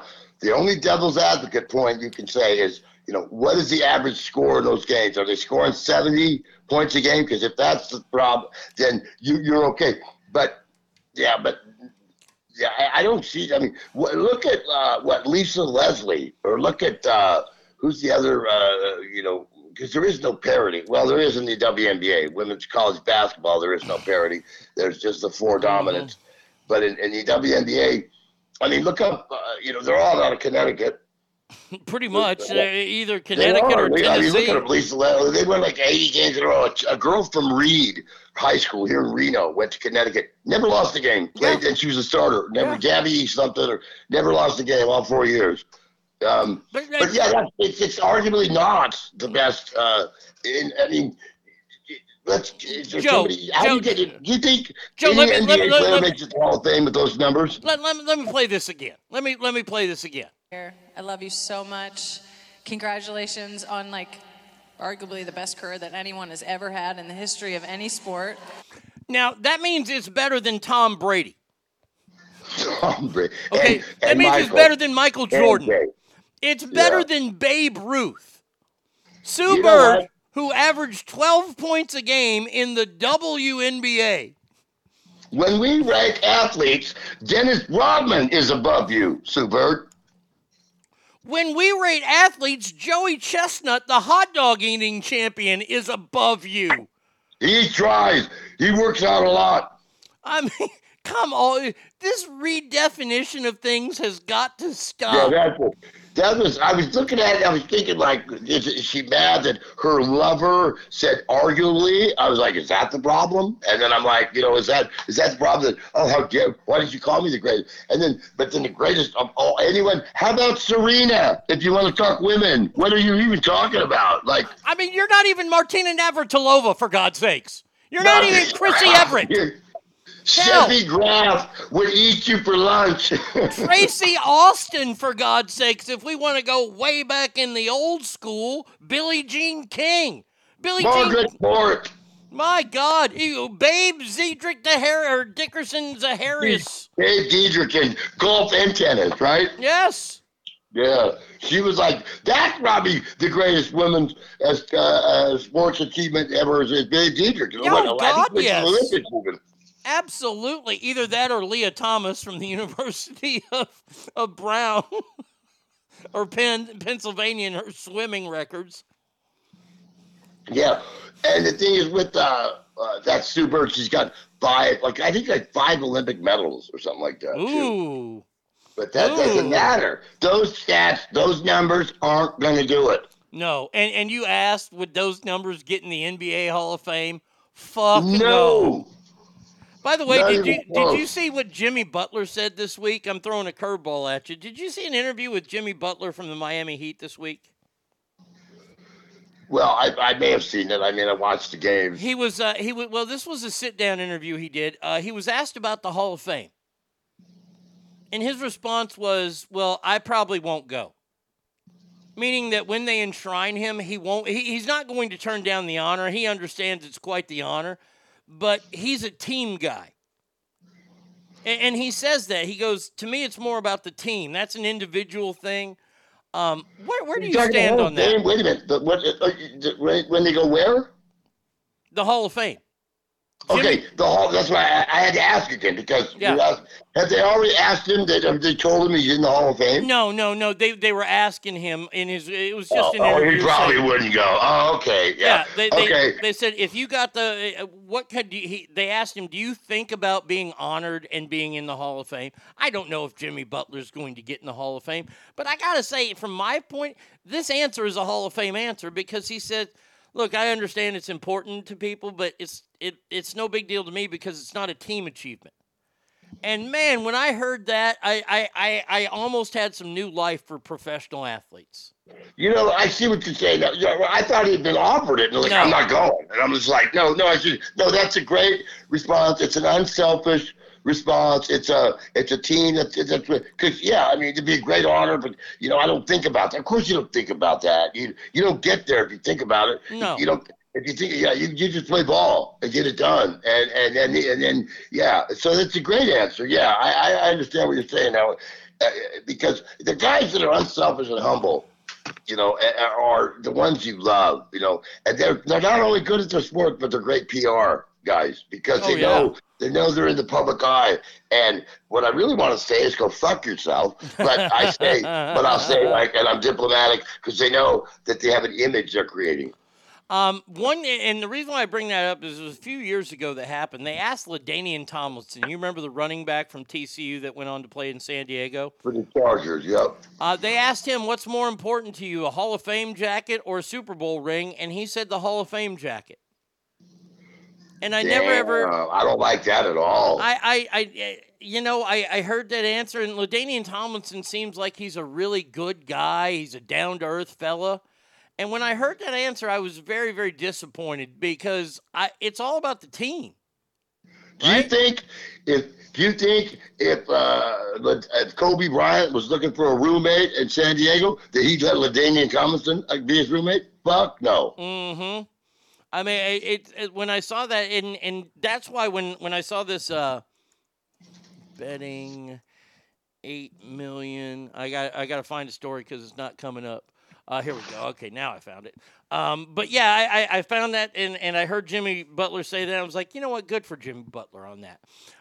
This is something that you've brought up a lot, Joe, and I want to give you kudos for it. The NFL has just released a story saying that a player had lost $8 million gambling during the 2022 season Now, not necessarily on NFL games, but gambling in general. Number one, he did not call my service, idiot.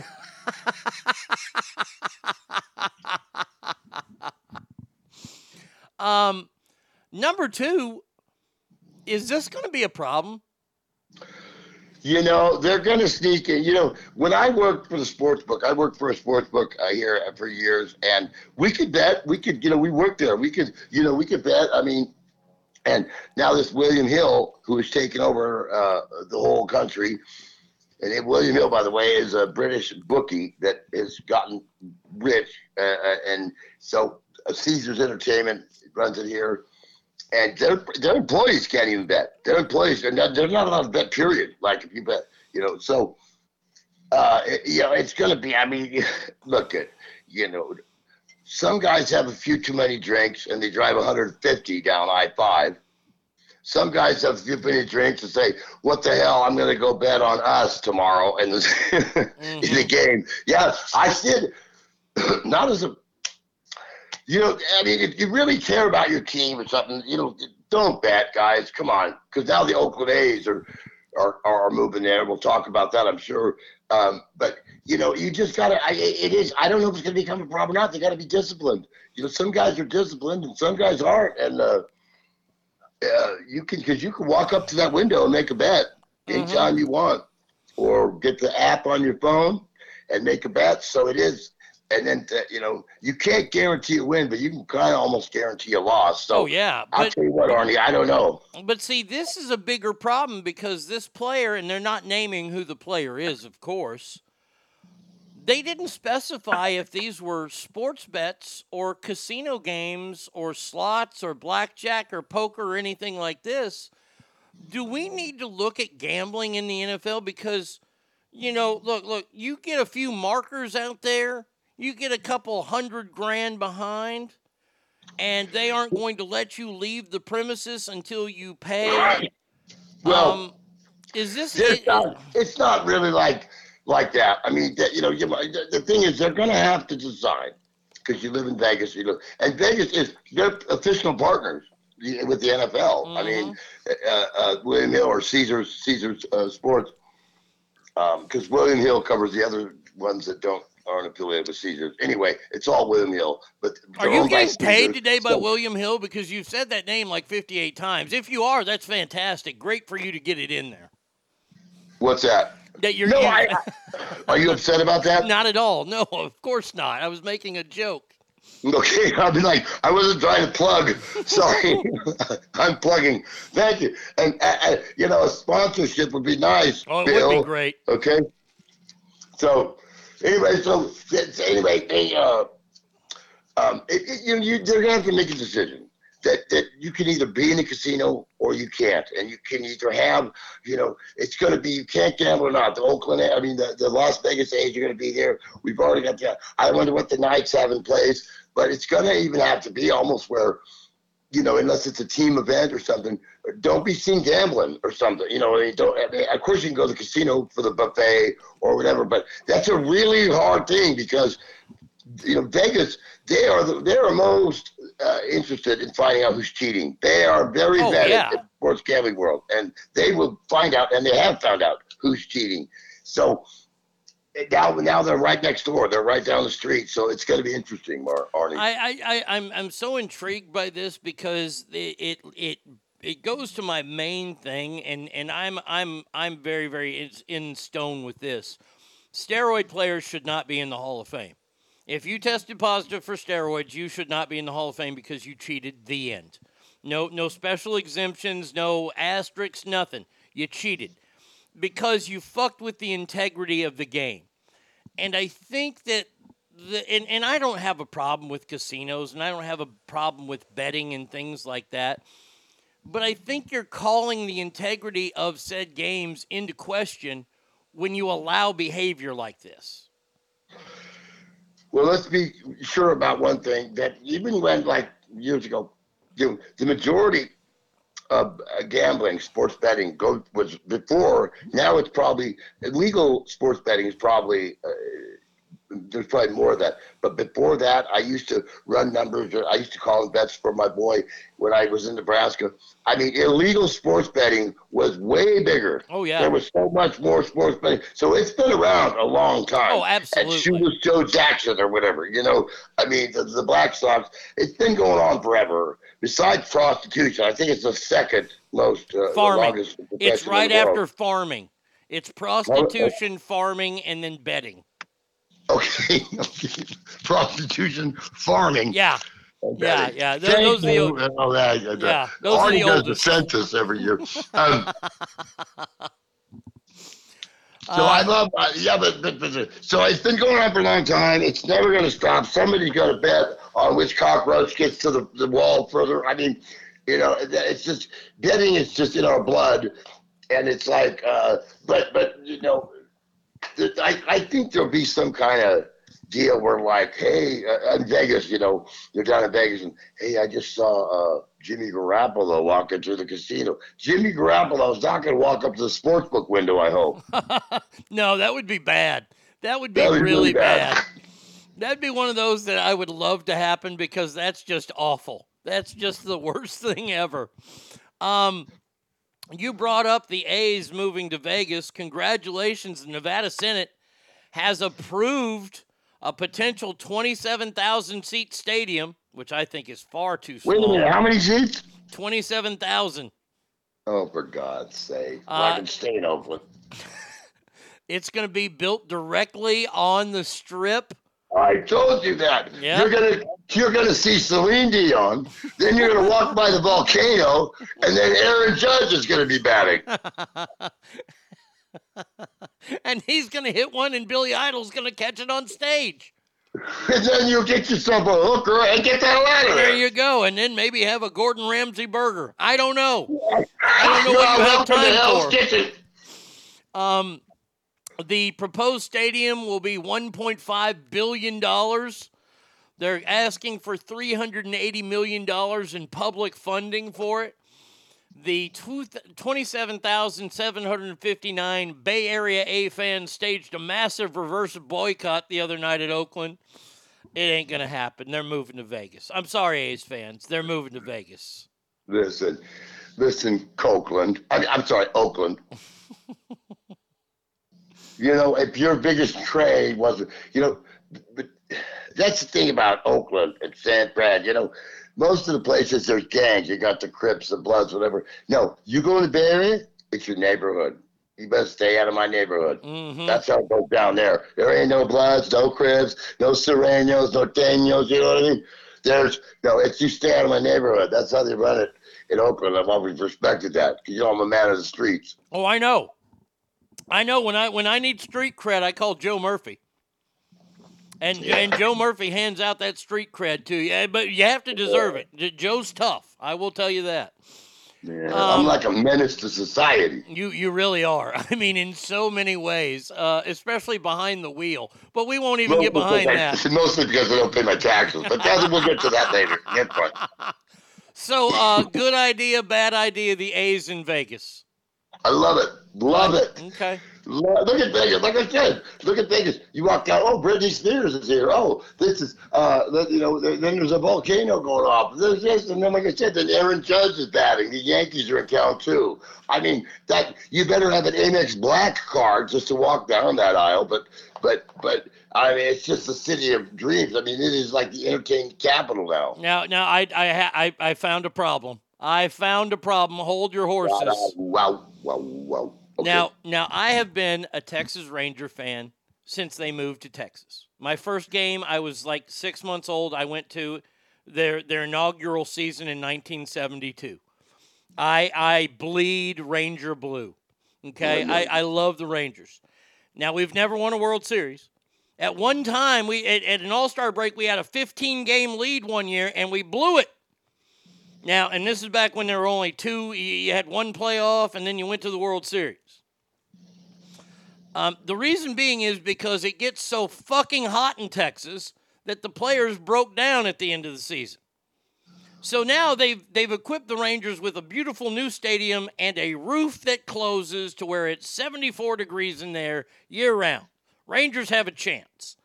The Oakland A's new stadium does not have a roof. It gets 108,000 degrees in Las Vegas. It's a dry heat. It's still 108. Okay, buddy. They'll make some adjustments, but I'm telling you, people, when I moved to Nebraska, it was 95, but the humidity was so. I thought, how do you fucking people live here? Yeah, I we're swear to tough. God, I was dripping in sweat. Mm-hmm. I could not stop. It was amazing to me. And after a while, and that's Nebraska. That's not even like the South down in Texas, And I would be dripping sweat, and then the humidity. I was like, "Oh my God, how do you people do it?" And I slowly adjusted, and I did. But it was a really, really bad heat. Whereas, yes, it is scorching when it gets to 100, 120 in Vegas. And I know I'm kidding when I say it's a dry heat, because when it gets out high, in hell, it's a dry heat. Oh, that's great. Thanks a lot. Yeah. I appreciate it. I don't know what they're going to do. There's no roof. I was thinking there's got to be, maybe they're adjusting for how the sun flows over. You know what I mean? It's still 108. I mean, come on. That's a dumb idea. If you're going to build him a stadium, have a roof, for fuck's sake. They're engineers, Arnie. Let's see what they do. Yeah. Stinkfist says, horrible fucking idea, but I'm slightly biased. Yeah, you're an A's fan. I think it's retractable roof like the Raiders. It doesn't look that way, but okay. If they have a retractable roof, I can live with that. Something. I think that, like I said, they're engineers. They've got to take into that it's hell in the summer into account of when they build this. That's why these guys go to college, get a master's degree, Howard Wolowitz, and then they do stuff like that. Now, speaking of new stadiums, the Jacksonville Jaguars, for some odd reason, are getting a new stadium. Don't you usually reward teams with a new stadium? What has Jacksonville done to actually be rewarded with a new stadium?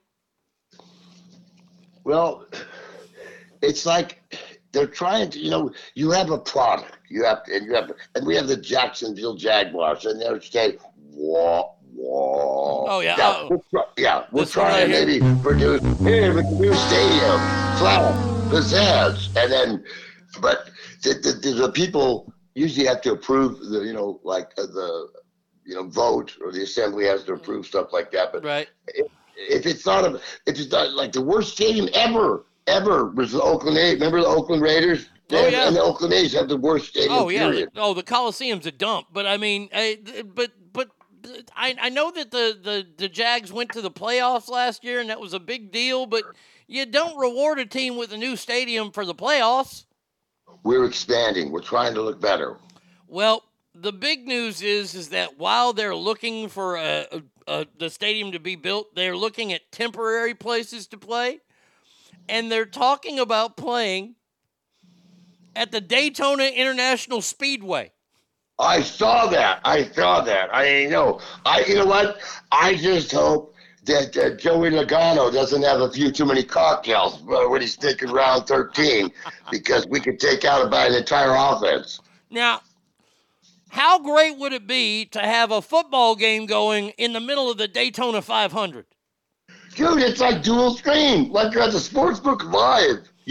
There's two games. We got the race over here, the game over here. You're like, no, I had both. What the greatest? That could be one of the greatest. We better talk about Peep that. This. We could get rich off this. Peep this. You ready for this? The Daytona 500 usually happens about a week or two after the Super Bowl. And what is the Daytona 500 known as, Joe? Do you know? America's Race Day. Race Day in America. Not. The Super Bowl of stock car racing. It's the biggest race a year. So this is what we do. We have the Super Bowl on the Super Bowl of stock racing day. That way you can have the race going and the game going same time. Boom, I just blew your mind. Well, see, that's the thing. Most people have one TV, and they're going to make them pick. And that's what they hate, when you have to make them pick, because you're just going to go make them buy another TV. They're going to have to call Murphy Home Improvement, and I'll have to come over, install both TV and systems so that they have both the race and the Super Bowl up. No, you got one. Look here. This is the way you do it. You put it on ESPN2. All right.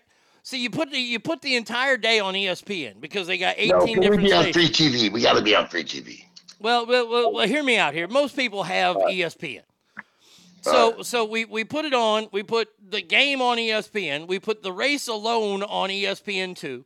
On ESPN News, we have a centralized camera that catches everything. You see what I'm saying? That's a great idea. No, that's a great idea. See, there you go. And by the way, we can sell ads on all 3 networks to different people. You know they do that kind of. Oh yeah. You can watch like the All-Star. You can watch just the dugout view on whatever. They have like a dugout view. They have all these different things that you can watch on the shows. Look into that, Artie, because I'm telling you, somebody's jumped on that, and there's like different views. You know what? Let me just say it right now. Trademark. We own it now. I trademarked it. That's all you have to do. Trademarked it. Yeah, of course we did. We're businessmen. We are. Now, today is a very important day in the world because today is the beginning of the 2023 United States Golf Open. Now, I don't know if it's on already or not. Hold on a second. Oh, it's playing. Oh, it's on? Yeah, no, they're playing. They're playing. Hold on a second. What's it on? It's on ESPN? I'm pretty sure it's on Golf Channel? Well, I got my TV behind me. Hold on a second here. Usually it's on ESPN because they cover the U.S. Open big time. Okay. By the way, I am currently at the L.A. Country Club on the North Course. Yes, the L.A. Country Club. We got to talk about that because let me tell you, this place is something else. Why is my TV not working here? Let's go, TV. Here's the volume. Guide. Let's try to turn it on again, maybe? I don't know. Okay, now. Well, you know what? And if Tiger was playing, I'd be throwing stuff at my TV right now. Oh, God, yeah. If Tiger was playing, I'd have this on already. I mean, that's a no-brainer. There we go. All right, let's see. Okay, there's the TV. All right, so let's see. Is it on ESPN, you said? I'm not sure. They usually cover it, yeah. Okay. I know it's cheated, first to last player. They get it all in. Let's see here. No, it's not on there. It's on the Golf Channel. Hopefully it'll be on the Golf Channel, if anything. I cannot believe that I didn't think No, it's not even on the Golf. Where the hell's damn Golf Channel? No, Golf Channel ain't got it on. It's on 245. Let's see. Is it on TNT? It's probably, like I said, like it's a big event. Yeah, they cover it. It's probably TNT, buddy. No, TNT ain't got it. Let me check one more. NBC. Nope, NBC ain't even got it. So it ain't even on yet. I'm going to find it for us. All right. Well, anyway, today starts the U.S. Open, held at the very, very exclusive Los Angeles Country Club. Now, the country club, you're going to have to turn your TV down because it's killing me. Oh, hold on. I got even Wilbon. Yeah. Hit mute. There you go. I got it. All right, thank you. There you go. Sorry. The L.A. Country Club. Now, I've heard about this country club, and I've never seen it. I've never played it. I have played a few country clubs in L.A. I played Trump's Course. I played Riviera. I played Sherwood. But this course, I couldn't get on. Now, I heard some interesting stories about this. Do you know how much it costs to join this country club? The L.A. Country Club. L.A. Country Club. I'm going to go in the 6-digit area of about $100,000. $300,000. You rotten sons of bitches. Mm-hmm. It's next door to the old Playboy Mansion. You cocksuckers. And A-listers are not welcome, meaning celebrities, they go either to Bel Air, they play at Riviera. No, they don't have any. That's where my $300,000's going, Arnie. I'm going next door to Bel Air. Go fuck yourself. Now, here's the interesting thing, and this is a true story. I heard this from a guy who tried to become a member. What you have to do when you're asked to join, because you have to be asked to join. Thank you. There is a 9-person committee that you go to, right? And every one of those people, you have to go to their house for dinner.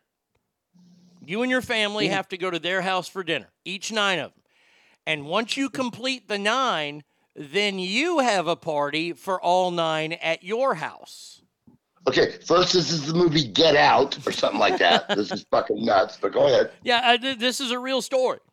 So I know it is. It's crazy. I mean, and here's the best part, is they vote with a white or a black ball. And if you receive one black ball, meaning one person had a bad experience at your party with you, you are not let in. How many balls will be dropped? I mean, isn't that crazy? Well, how many balls do they drop? I mean, that. You said one has to be black, and then no. out. You don't want any to be black. I know, but how many balls do they drop? 9. And if one is black, you're gone. You're gone. You got black balls. Yeah. Oh, I mean, they go by the old system of blackballing there. I'd be looking for I think I was going to get killed because I'd be like, you guys watch these movies too much or something. Because how about I'm a good guy and I got a few bucks in the bank. Can you just let me go home? In the bank, I can pay my fucking bills. I live down the fucking street. Can I play golf at your fucking stupid golf course? Hell, I just want to leave because I'm terrified now that they won't let me in. I mean, I'm not going to that. Yeah. Oh, dinner at all 9. Okay, the 7 signs or whatever. What with Zodiac fucking +2 killer. And by the way, what happens if one of those members is just having an off day and that party sucks? And they're the one that blackball you because you're like, well, that party sucked. And all you had to do was help Sean Penn with a foundation, and you could have been in Bel Air. Why aren't you playing over there anyway? Why are you hanging with these freaky people? I mean, making seriously. You dinner everywhere. But so that is and they've tried to play. I guess I've heard nothing but great things about this golf course, and they have tried to play there. But the USGA wanted to do too many changes to the course, and the course was like, well, we don't need you. You know, that's the beautiful thing about golf, is that when a course is so storied like that, they're like, well, we don't need you. Augusta's that way, LA Country Club's that way, Pine Valley's that way, and then there's one other course, and it's on the Monterey Peninsula, and that's Cypress Point. It's a course Cypress Point, one of the 3 that they play, yeah. Now, I have a story about Cypress Point. I was getting to play Pebble. One of my 7 times I played Pebble. I decided that I wanted to buy a hat from Cypress Point. I wanted to go into the golf shop and buy a hat there because you were coming from out. You weren't playing golf at all. You just wanted to walk. You wanted to get yourself a Cypress Point golfer cap. Yeah, I was actually playing in 2 hours at Pebble, so I was dressed all ready to play golf. I had a pair of nice shorts. Hotel room? Oh yeah, I stayed at Pebble. So I drove into the parking lot. Right? You have to have a hotel room even to play unless you want to get on a zillion-year waiting list. Oh, yeah. Oh, absolutely, yeah. You had to jump through all the hoops to play Pebble, and I didn't mind because it's a beautiful golf course. But so I drive down, and I pull into the parking lot. Real little bitty parking lot because Cypress only gets about 5 people a day that play.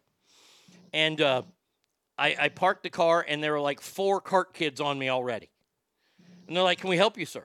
I said, well, I just would like to buy a hat. And they look at me, and they kind of give me that look like I'm short. They look me up and down, and they go, we don't allow shorts on our facility, sir. And I had a pair of shorts on. They were nice golf shorts. Dare you.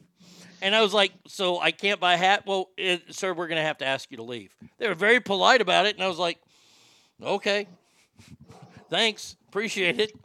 And you know what? It's one of those places where they're not even mentioning my name. I don't know if he finds it funny or not, but maybe he should. Me. What was that? Yeah, I think Joe, are you there? I think that he's right about the rivalry within that division. I thought you were playing something, and no, that's you. You know what? That's one of those snooty places. That's unbelievable. But when you get disrespected like that, you need to leave. Excuse me, maybe I need to use the restroom, or whatever. But no, you are not welcome here. Yeah, that's crazy, dude. And here's another story that goes with that. I was playing at Pebble one day. I took my dad there, and teeing off 3 hours behind us was Arnold Palmer, my namesake. I was named after Arnie. And we wanted to wait around, but we didn't want to miss our tee time. And the guy in the office told us a story about Arnold Palmer because at that time he was part owner of Pebble Beach. One of the reasons why he bought Pebble Beach was he showed up one day in the 60s to play Cypress Point to get ready. Arnold Palmer flew in because he used to fly his own plane. This is Arnold Palmer at the height of Arnold Palmer popularity. Which I was in the Army. I mean, it would dwarf Tiger Woods and Michael Jordan, honestly, if you knew the power that Arnold Palmer had back then. I knew the Army, kid. And Arnold Palmer showed up at Cypress Point. He said, I'd like to get out today. And like I said, they only have about 4 rounds a day that go out. They turned him away because he did not have a tee time. You turned away the king. You know, there'll be a day when the old timers get out there and Tiger will be like 70, you know, and he'll be doing the first tee at the Masters, an honorary first hit. He'll be there with, I don't know who, but hopefully Jack. But you know, when they do that, I mean, there's Jack, there's Arnie. We're too old. I know Bobby Jones was great. I'm sure Walter Hagen. Ben Hogan. Ben Hogan, right. But now it's Jack, Arnie, maybe Sevy. Maybe. You know, out there, those 3. But so, how do you not give them a tee time? I can get a tee time. I mean, what? I mean, it's crazy. All right, so the U.S. Open happening this weekend, always on Father's Day weekend. It will be tough for me to watch with my dad not here. Have you got any pick? Who would be your top 3 this weekend? And like I said, I don't know a lot about this course. It's par 70, 7,400 yards, so only 2 par 5s. Who you got?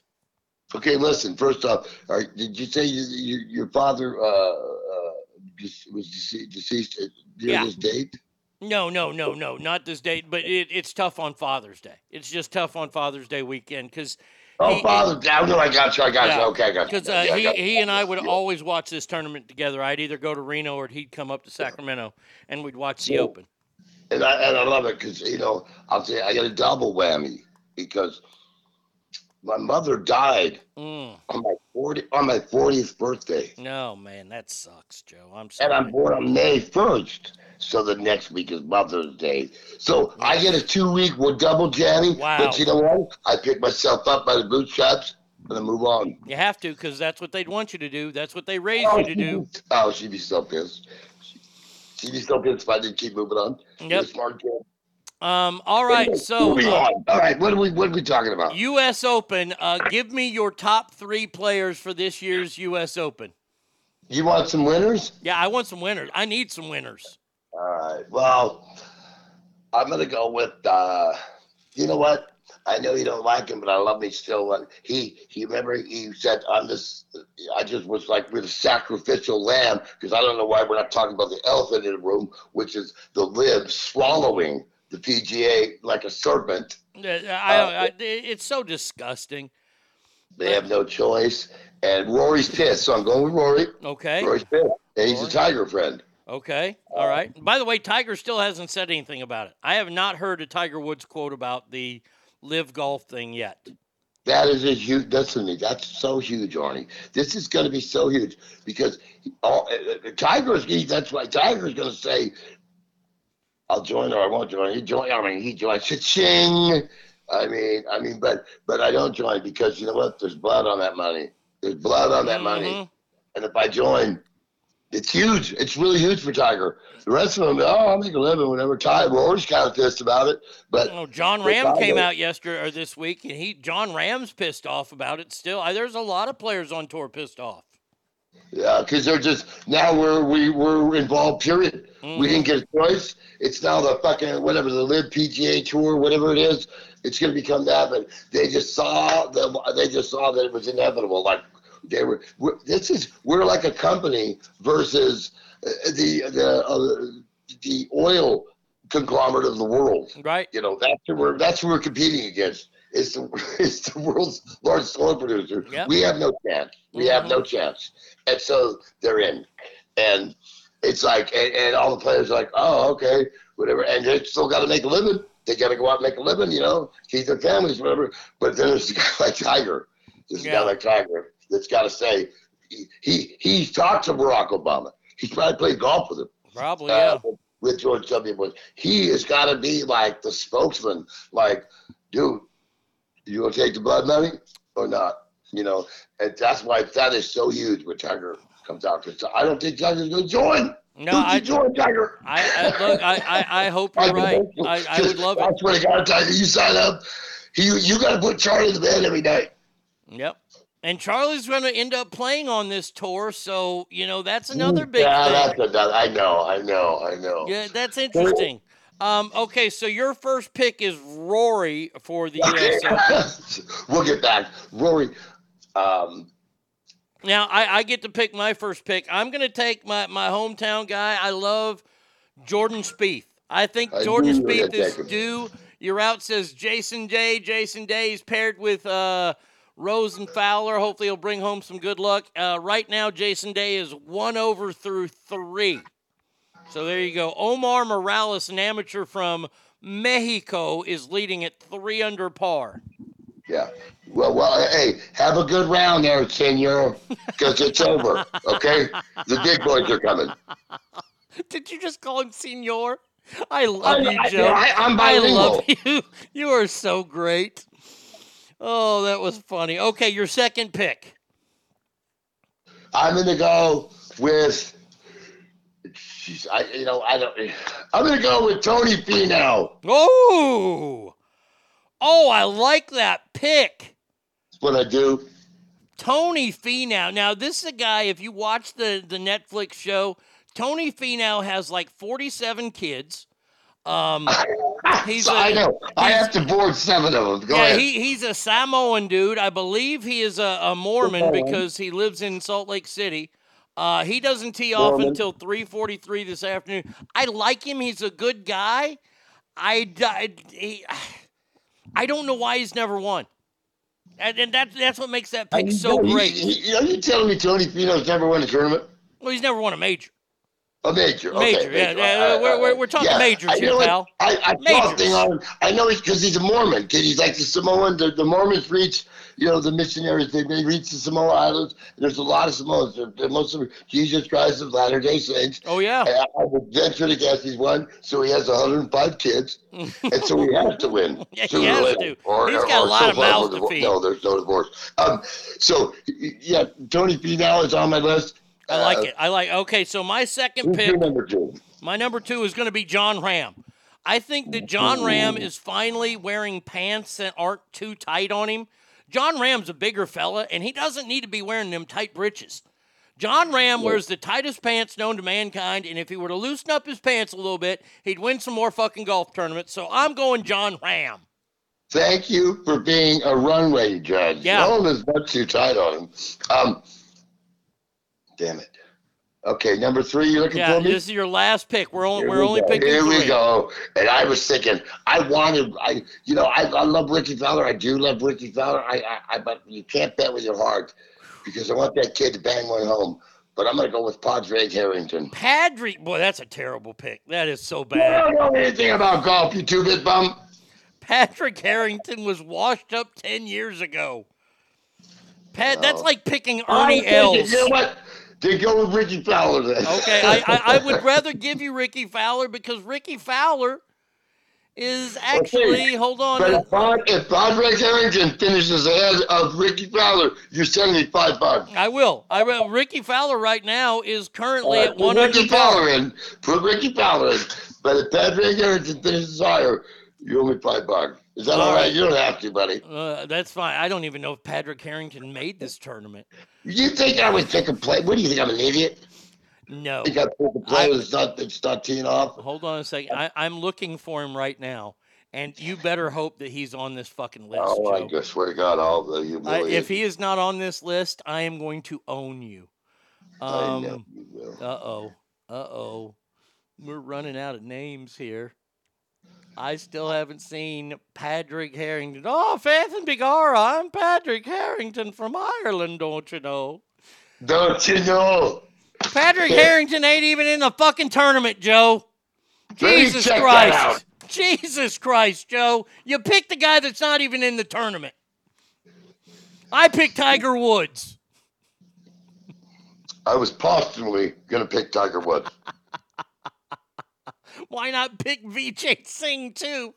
I'll let you have Vijay. Oh, my God. That was fantastic. You picked a guy that's not even playing. I'll still give you Ricky Fowler. I'll still give you Ricky Fowler, though. My last pick, boy, oh, boy. How am I going to top that? You know what? Oh, but see, I can't pick this. You know what? I'm going to pick him. I'm going to pick him just because I know he won't win. But if he does win, he'll finally get his Grand Slam. And wouldn't that be a story for Phil Mickelson? How dare you? You know what? I will not bet on that guy. Oh, but think about it. Think about the ramifications. Is that all he needs is the Open? That's it. Look, my all-time favorite Sports Illustrated cover was when Phil had the U.S. Open 1 up in New York, and he hit 2 tee shots out of bounds. All he had to do was double bogey, and he would have went to a playoff. He triple bogeyed 18 and lost the U.S. Open. And the cover of Sports Illustrated had his head in his hands. And that was like pornography. I love that picture because I've always hated Phil, but what a story it would be if Phil came back, got his career Grand Slam from the Live Tour. You know, yeah, that's the thing. Like, you know, in sports, it's okay to hate, somebody. Oh, I hate that guy, the Celtics. We hate the Lakers. You know, the Nebraska, we hate the Sooners, and it's okay to hate like that. That's the only time it's okay to hate. Mm-hmm. It's between teams and stuff like that. And so, even though it's like he's like a figure on, oh, God, I hate that Bill Mickelson. That's like him and his flop. Pretty boy, got raised in San Diego, ton of money, learned how to whack it. He just whack it, he goes straight up in the air and fall down. Pretty boy. That's the only thing I got from that was Phil Mickelson. Pretty boy. The flop shot, how he just whips it and he goes straight up in the air. You're like a 70s gangster. Get over here, pretty boy. Get over here, pretty boy. You got a pretty round mouth. No, that's no Deliverance. I apologize. Yeah. So we'll watch it all play out this weekend. I'm looking forward to it. I'm looking forward to seeing for Ricky Fowler. Yeah, you have Ricky Fowler, who's 1 under par through 3 holes right now. You're leading the game. There he is. Okay, hold on. There he is, right there. The title, Stephen. Let me see if it's the same Padraig Harrington. You rotten son of a... Patrick Harrington is not playing in this tournament. Dude, I just hit his name. Can anybody else find... wait a second. Hold on a second. I am wrong. Breaking news. I'm wrong. Patrick Harrington is in the tournament. I'm sorry. I apologize. Replace Ricky Fowler with Padraig Harrington. Gladly. That was my bad. 2-bit son of a bitch. 51-year-old Patty Harrington. I'm trying to give him a shot like Jack. All right, Joe. We will talk next week. I'm rooting now for Patrick Harrington. No longer rooting for Phil Mickelson. I'm Team Patty all the way. I love you so much. You know what? You put up with so much of my bullshit, and I really love you, buddy. I love you. Let me just spew my crap. All right, pal. I'll talk to you next week. See you, Joe. There you go, ladies and gentlemen. The one and only Lake Tahoe Joe Murphy. When we come back, more radio stories next.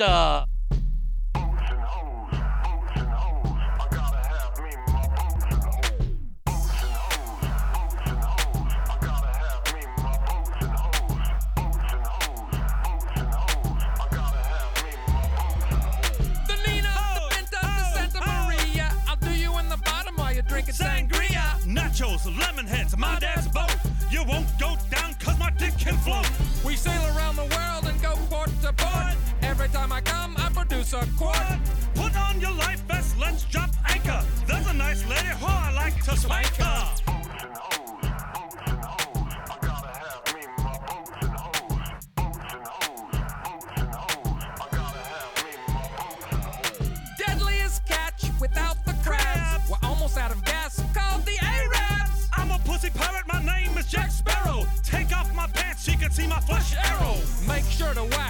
is your mom's hair. You'll be amazed when I come in your hair. Pull up the anchor, cause we're leaving dry land. Get below deck with a tick in your hand. Anchor us away and shiver me timbers. We like to fuck ladies with our 8-inch members. Love me hookers who be a curvy. Ain't had lemons and limes so contracted the scurvy. Drop the anchor, give that hoe a shout. Cause I'm using my compass to find a nappy dugout.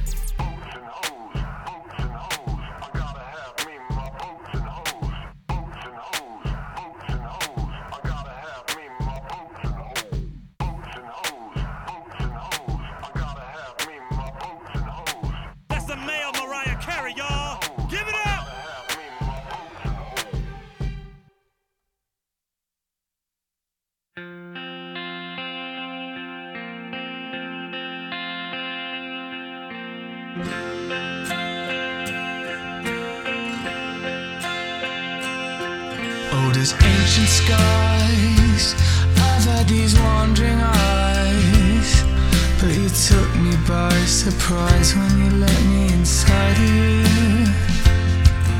inside of you, inside of you. There's got to be some part of me inside of you. Inside of you, I could cross this desert plain. Inside of you, I can hear you scream my name.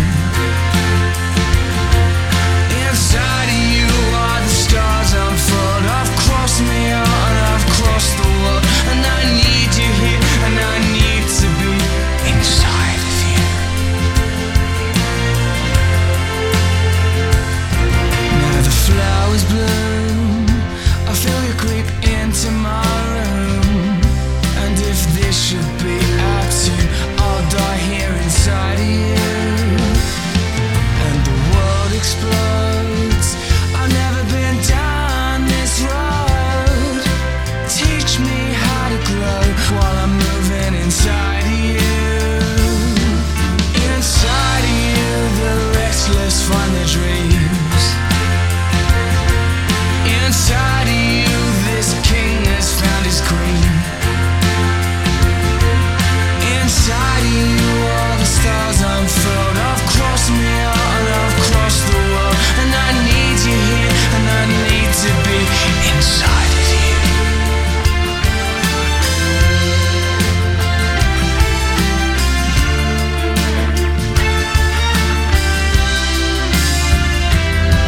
Inside of you, Betty Blue. So say adieu to thoughts untrue. Who I woo, it's you I woo. Through and through and through and through. There's so much more than just a screw inside of you.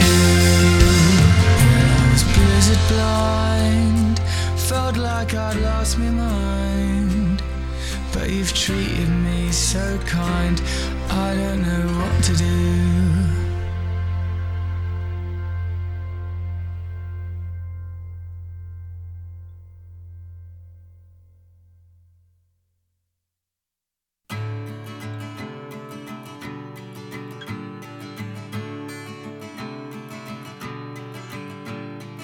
Folks, I'd like to sing a song about the American dream.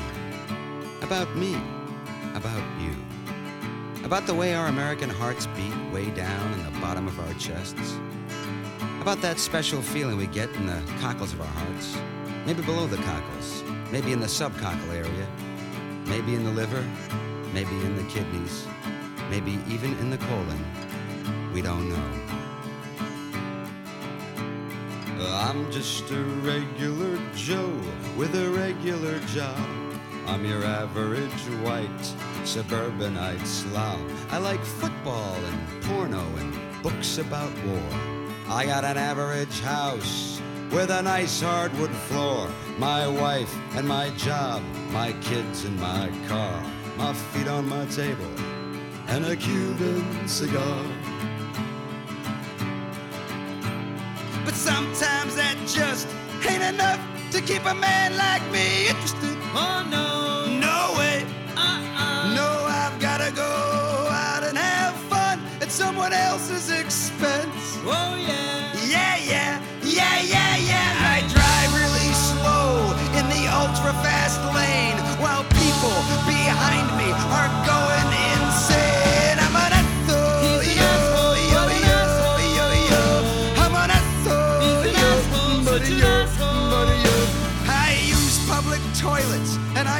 on the seat. I walk around in the summertime saying, how about this heat? I'm an asshole. He's an asshole. I'm an asshole. Sometimes I park in handicapped spaces while handicapped people make handicapped faces. I'm an asshole. He's an asshole. I'm an asshole. Maybe I shouldn't be singing this song, ranting and raving and carrying on. Maybe they're right when they tell me I'm wrong. Nah, I'm an asshole. I'm an asshole. You know what I'm gonna do? I'm gonna get myself a 1967 Cadillac Eldorado convertible, hot pink with whale skin hubcaps and all leather cow interior and big brown baby seal eyes for headlights. Yeah! And I'm gonna drive around in that baby at 115 miles per hour, getting 1 mile per gallon, sucking down quarter-pounder cheeseburgers from McDonald's in the old-fashioned non-biodegradable styrofoam containers. And when I'm done sucking down those greaseball burgers, I'm gonna wipe my mouth with the American flag, and then I'm gonna toss the styrofoam containers right out the side, and there ain't a goddamn thing anybody can do about it. You know why? Because we got the bombs. That's why. 2 words: nuclear fucking weapons. Okay? Russia, Germany, Romania, they can have all the democracy they want. They can have a big democracy cakewalk right through the middle of Tiananmen Square, and it won't make a lick of difference because we got the bombs, okay? John Wayne's not dead. He's frozen. And as soon as we find a cure for cancer, we're going to thaw out the Duke, and he's going to be pretty pissed off. You know why? Have you ever taken a cold shower? We'll multiply that by 15 million times. That's how pissed off the Duke's going to be. I'm going to get the Duke and John Cassavetes and Lee Marvin and Sam Peckinpah and a case of whiskey and drive down to Texas. You know, you really are an asshole. Why don't you just shut up and sing the song, pal? I'm an asshole. I'm an asshole.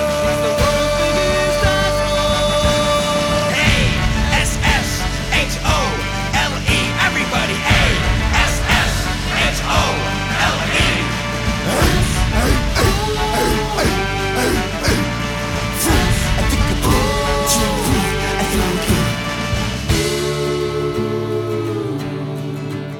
I'm an asshole, and I'm proud of it. Arnie State Show. Arnie Radio. Arnie Show.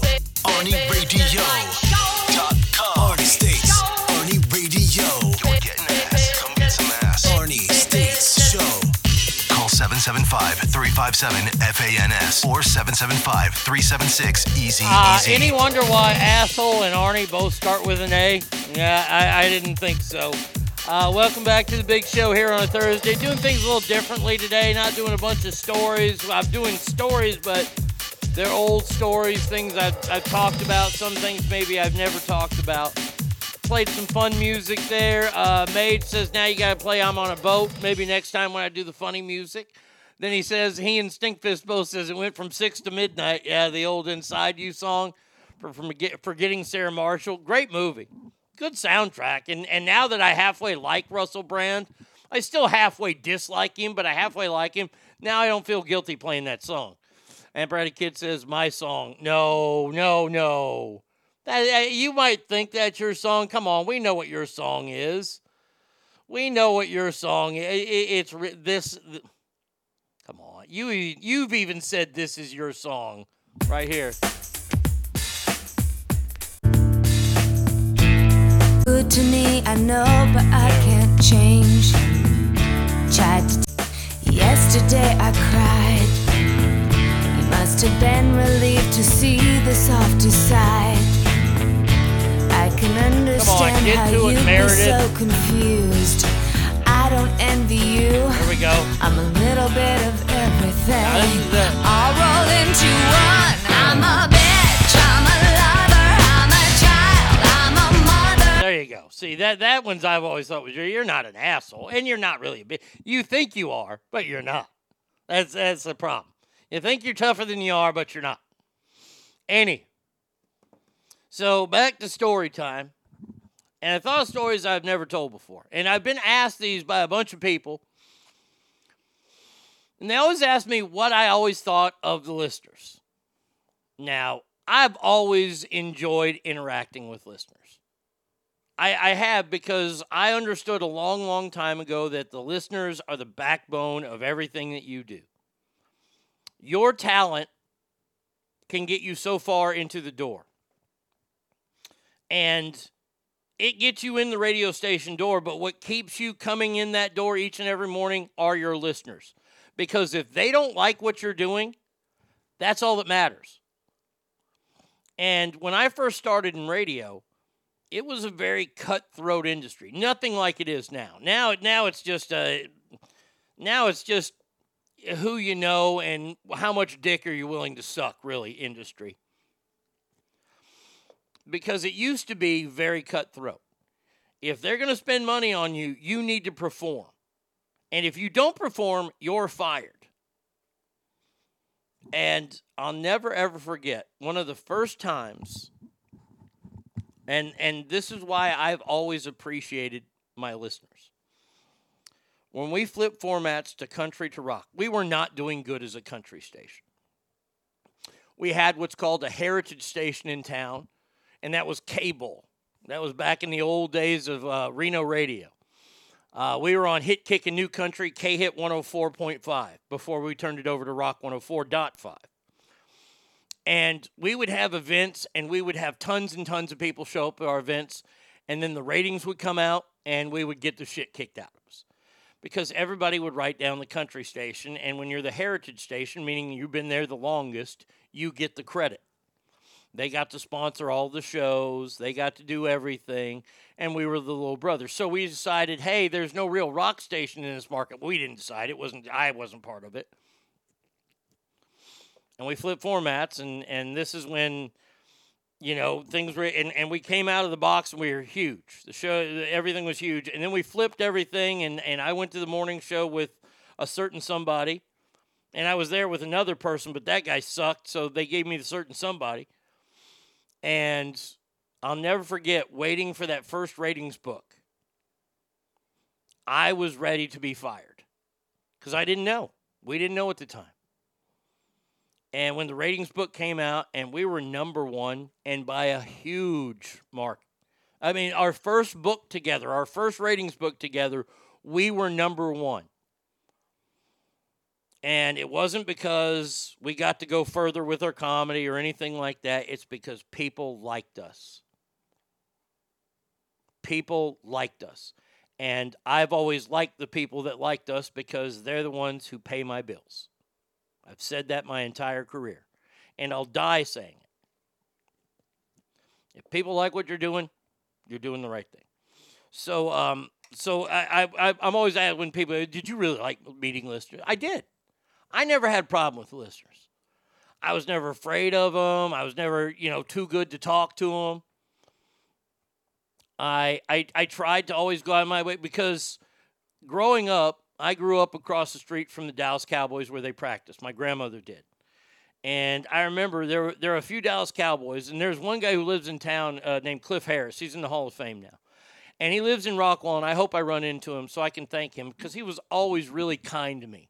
Randy White, one of the meanest, toughest players to ever play in the NFL, was one of the nicest human beings in the world to me. And yet this guy is a Super Bowl MVP, and he takes time to sign an autograph for me.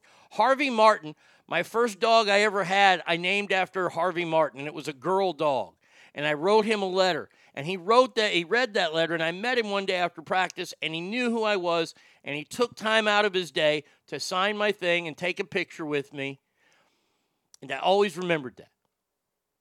Now, I always remembered the bad guys, too, like Tony Dorsett and Butch Johnson. Butch Johnson, who was my favorite player on the Cowboys, was an asshole. Tony Dorsett was a motherfucker. He didn't want to sign shit. Tom Landry would sign shit. Everybody would sign. Roger Staubach would go out of his way to sign stuff for people. And this is back before the days of autographs and selling everything and making them sign a billion things. They were nice to their fans. And it doesn't cost you anything to be nice to people. Now, I've had listeners and fans take that niceness for weakness and then try to browbeat me on something or try to talk down to me. Then I'll have a problem with you. But as long as everything's copacetic, hey. And I know that we used to talk on the air about don't come up to us in public. That we love people that came up to us in public. That's what I hated about your producers on the old show. Total disdain for the listeners, i.e. your customers. Yeah, amen to that. I remember when my brother lived in Sparks and going to his house, and I got introduced to you guys. Scott says you were always good to us. Emmett Smith was nice player. Emmett is the shit. He almost went to Nebraska. We talked. Nice. But see, it doesn't cost you anything to be nice, to be friendly. And and my dad told me that, and I always did. And one of my favorite dad stories, I've told a million times. This isn't new, but I'll tell some new stuff here in a second. We're at the mall. We were at the Galleria in Roseville, and we're going down the escalator, and this guy looks at me, and he goes, "Man, I fucking hate you." And he just kept going up, right? And my dad looks at me, he goes, "Why didn't you hit that guy in the mouth?" I go, "Because he's a listener." I said, "I'm doing my job." I loved when people came up to me and told me they hated me. I loved when people thought I was a chauvinist pig. You know why? Because I was doing my job. It made me feel like a pro wrestler. By the way, anybody that watched AEW last night, can we stop with Adam Cole, baby? Adam Cole looks like an extra in an old Florida riffraff video. And once he gets done shooting that video, he's going to go rent some fan boats and deal a little meth on the side. Jesus Christ. Natalie Cole's arms are bigger than Adam Cole. You want me to believe that, please. Jim Otto was always nice, took time to sign and thank the fans. And he had a Burger King, I know, up in Auburn, or at least one. I still remember the first time I met you at Motley Crue. You were great and took a picture with me, even though I bum rushed you. No, and you know what? I would have done the same thing to somebody who I listened to, or I never had a problem with. I never had a problem. And that was the thing that bothered me the most ever about working with dog shit and jerk off. Dog shit and jerk off hated interacting with people. And I'll be honest. True story here. One time we're sitting in the studio. And Jerkoff was talking. His stupid, I've got a deep voice. I'm awesome in radio, even though I'm dumber than a box of hair. And then you had the other one, dog shit. And I'll never forget Jerkoff going, "Yeah, I had a pizza delivered to my house last night, and the guy recognized me. I think I have to move." And I wasn't really paying attention. I was like reading a paper or something. And that made me stop. And it was one of those moments that you see in movies where you just look up straight ahead of you. And I looked at him, I go, "You're going to move because a pizza kid recognized you." "Well, man, I've got kids. I got to worry about kids." I'm like, shut up. I go, "We're in 9th place. Nobody's going to kidnap you." I loved your asshole style back then. I would laugh my ass off when you were making fun of callers who were just calling for something simple. Why the slur on hair? He look, Adam Cole is just, that guy's terrible. Adam Cole is Dylan Mulvaney of wrestling. Very true. My dad saw him at Burger King. He shook my dad's hand and told him a few stories. Nice. I remember that Burger King back in the days when the Raiders were mostly respectable. My dad always took us there coming back from the mountains. Yeah. So some of my favorite, one thing we never really talked about were the bus trips. We used to take listeners on bus trips to concerts. And I will say this about bus trips. And even limo trips. We took listeners one time from Reno to Sacramento to see Kiss, and Alice in Chains was opening, so that was kind of cool. But I will say this about bus trips and long trips with listeners. They were so much better before I quit drinking. I would get so hammered. Like, I don't really even remember much of the Kiss show. I was that drunk, and we had to do a show the next day. I slept at the station, and we did the show the next day. Went to Lollapalooza in San Jose, and I got into it with Jesus Freaks because I was hammered. But after that, they sucked. And you potheads, I ain't got a problem with you at all, except the bus drivers have the keenest sense of smell ever. And this would always happen on bus trips. We would get up, we would leave Nevada, we would cross the Nevada state line, and you know that winding area on I-80 when you're going up and you're starting to make that trek up? It would always happen right there. Somebody would fucking spark a doobie. Every single trip. And the bus driver every single time said, I got to pull this bus over. I can't have any marijuana on this bus. That's interstate. Da, da, da, da, da, da, da, da. He goes, I will have you all get off the bus. So we had to be dicks to everybody and like, hey, look, drink all you want. You can't smoke weed on the bus. And of course, the first time, the second time, it's like, hey, we will kick you off the fucking bus. But the worst part was, this was always the worst part, is that I know that marijuana was not the worst thing that was brought on the bus. I know that for a fact. I didn't partake in any of that because, well, I didn't go that far back then. But, and you could tell who was imbibing in things that might make you stay awake all night because you'd get done with the concert. Now you got to hear it. Usually we would take them on a Friday, which means we did the morning show that morning. And taking a bus to either Sacramento or San Francisco is anywhere between a 4 and 6 hour, 7 hour trip each way. Because the buses don't go that fast. And you'd get to the show, you'd enjoy the show, and then you get to the bus, you tell everybody, be here 10 minutes after the fucking show's over. We never ever left anybody, knock on wood. But we'd have to wait, and there were a couple times we waited like 30 minutes after, and we were pissed. But you could tell the people that were on other, we'll call them narcotics, because they wanted to fucking talk to you the entire ride home. Look here, it's 1 o'clock in the morning. We ain't going to get back for another fucking 5 hours. Don't fucking talk to me. I'm trying to sleep. I think that was about one of the only times I was a real asshole, but I was like, don't, go to sleep. Man, I miss taking that bus. It used to go to Arco. Not the radio station bus trips, but that was the bus that went to Arco. We would pack our bras full of vodka, Buddha bags. Kids, Buddha bags were popular in the 60s and 70s. You should all be thanking your parents and grandparents for that invention. I worked at Mr. Otto's Burger King in Folsom in the early 90s. He was a really nice guy. That's awesome. Did you ever use the fake binoculars with booze? When I worked at concert for Bill Graham Presents, we were told to inspect everything suspicious. No need, Ogre. There was no bus driver that was going to pat my tits down her crotch. There are certain advantages of being a woman. All my booze was in my bra and underwear. That's fantastic. But one of my absolute favorite things to do, and honestly, it was an ego thing and an instant gratification thing for me.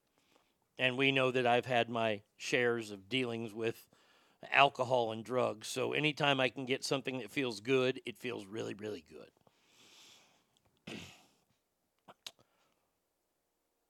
And we had to stop doing them after the water death because no one would insure radio stations anymore. But our live shows that we would do. And I'm not talking about like every once in a while we do a live, morning show at the Elephant Bar. Fuck, I don't know why we always had to do it there. Their food was terrible. The place sucked. But we'd always end up doing, like our big live shows, like the Guy Challenge or the Valentine Show or something like that, where we would get a ballroom at the Holiday Inn or something. And the best part of that for me was driving in to see the line. And once again, this fed the ego and this made me know that we were doing the right thing. when I would see the line of people, and we never charged people. I think one year they asked for like canned goods, and I was against that too. I was like, these are supposed to be fucking free. Because we weren't making no money off them. We were just doing them to boost our ratings. We never got paid for the live shows. Which, looking back, wow, how stupid were we. But it was important to us to give back. And I will say this, and they can lie and say, oh, no, not true. The other two hated them. They hated doing them because it wasn't, they were just... They were the real radio type people, the people that feel most secure behind a microphone where nobody can see them. I didn't mind performing. I knew that that's what I was doing. I was performing. And now here I have a live audience in front of me to perform in front of. Oh, I got to tell you, every fucking live show we did, I loved. It didn't matter what I had to do. What stupid event I had to do, I did not care. At one of the guy challenges, I had to down an entire bottle of maple syrup and then eat as many Vienna sausages as I could. Let me tell you, throwing up maple syrup and Vienna sausages is one of the most painful experiences you will ever feel in your entire life. But the crowd reaction, I'd do it 100 times. I would do it 100 times. But I have to say, my all-time favorite thing that ever happened at, well, I take that back. There's two. One's kind of a tie because we used to always do this on Cinco de Mayo. We would, and you got to think about how racist this was and how we were allowed to get away with it. Every Cinco de Mayo, we would either go to a Taco Bell or a Mexican restaurant. And we did this 2 years in a row, and I couldn't believe people fell for it the second time. The first time was my all-time favorite because it was on TV, too. We were at the corner of Moana and Kitski. And if you're in Reno and you know Reno pretty well, Moana and Kitski is a very, very busy corner. And there is a Taco Bell right there. And I showed up at this Taco Bell. So my partner was in the studio.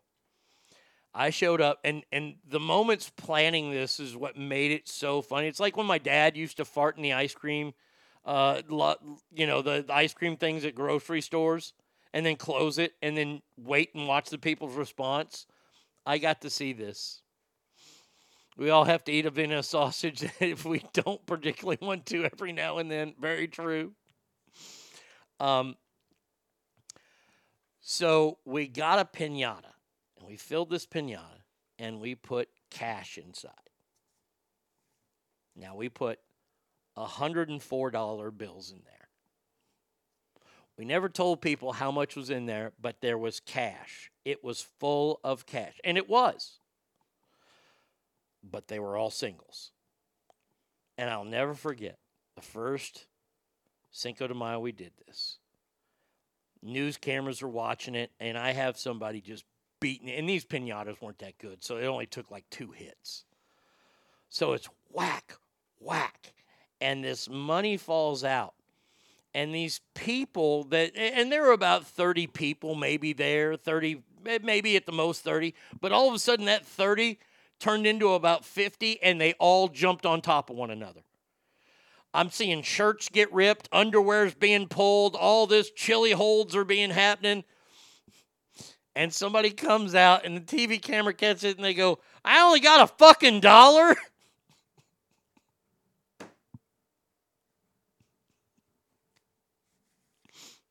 Oh, goddamn. Oh, I laughed the entire way back to the radio station. I don't even think I could do the rest of the show. I was laughing so hard.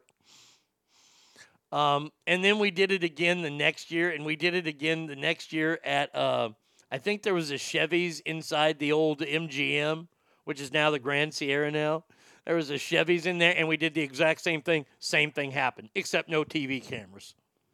So that's one of my all-time favorites. The other one happened at a live show.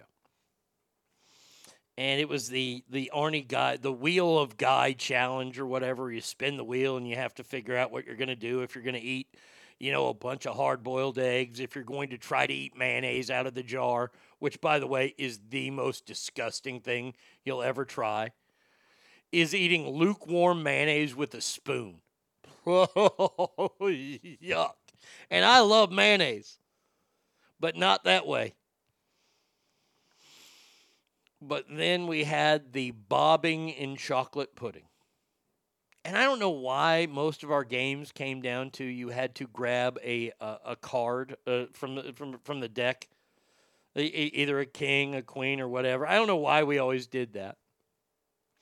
But we had this big cylindrical container, right? That was clear. You could see through it. And we filled it with chocolate pudding. And we put cards in there. And we gave people goggles, and they would go in and they would bob in there trying to find a card. And I think everybody had to do this, or at least 3 people had to do this. And the first girl went, and she was in there, and I mean, she gets out, and she's just covered from her chest to her head in chocolate pudding. And, of course, I'm fucking dying laughing, right? I think this is great. And she's got a card in her mouth, and it's the right card, And then the next person goes, and they get a card, and the next person goes. And then we take that thing off the stage, and the lady comes up to us, the first lady that went, and she goes, what are y'all going to do with the pudding? And I'm thinking to myself, please say she wants to take it home and eat it. Please say that. Please, please, please say that. But no, it was far better. She looked at us and she goes, my 2 front teeth came out in there. I was wondering if I could look through it.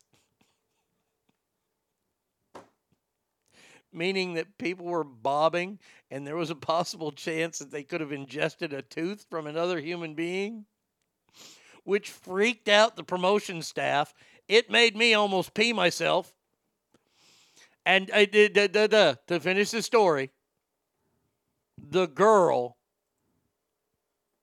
actually, after about 35 minutes, found her teeth.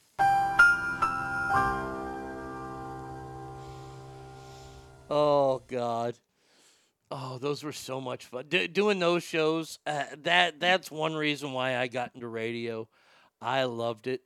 I love doing all that live aspect of it. And that's why I saw a recent thing where Mikey was playing on his podcast. Mikey was playing these new AI radio stations. I guess they have AI computers now, and they're voicing. And I guess somebody won Taylor Swift tickets. And you can just not hear any kind of joy in the DJ's voice because, well, it's AI. Is this Gladys Johnson? Gladys, this is Penelope from Q107. And did you enter the Taylor Swift Song of the Day contest or Song of the Hour contest? And ends up giving Taylor Swift tickets, but you listen to it and you go, wow, boy, radio's really headed downhill. And it's sad.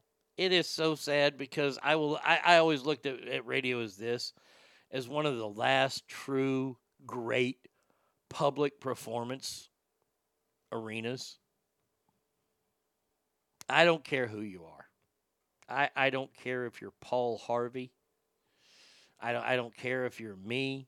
I don't care if you're fucking Opie and Anthony, Howard Stern.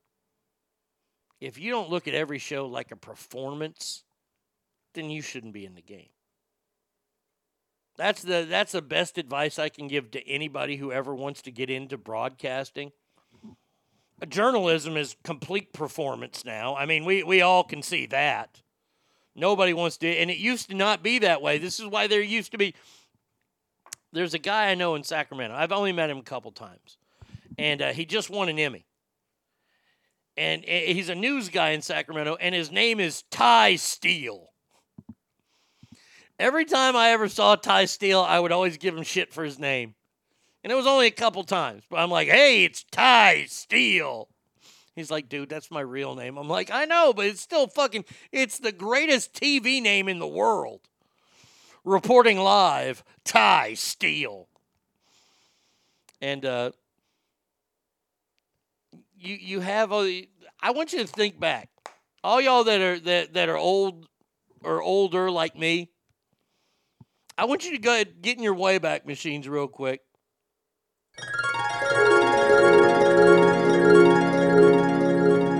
And I want you to think, was there ever really an attractive news anchor?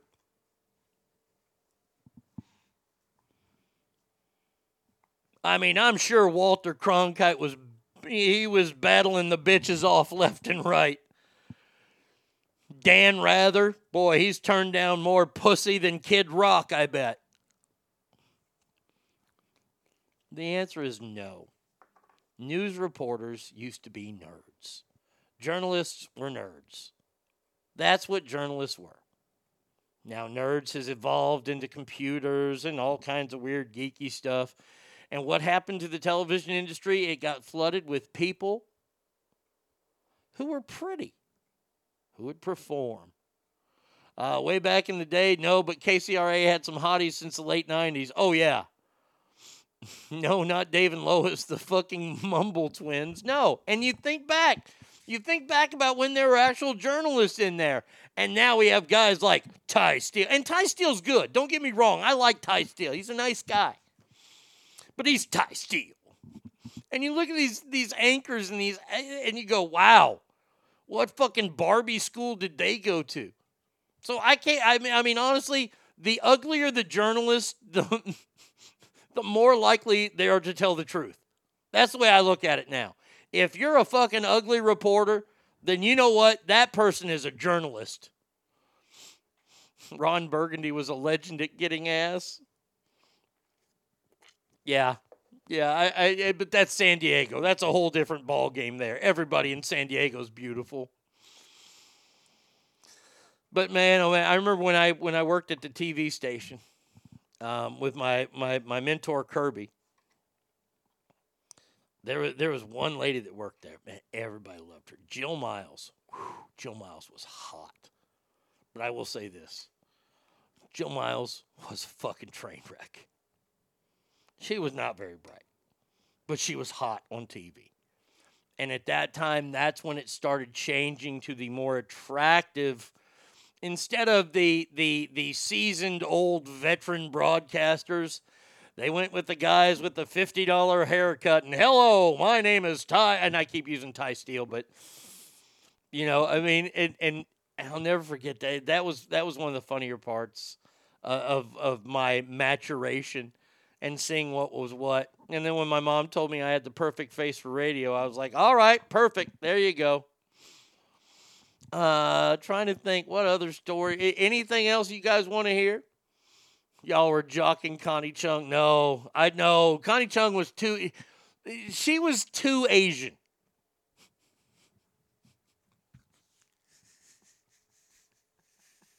That could be the worst thing I've ever said.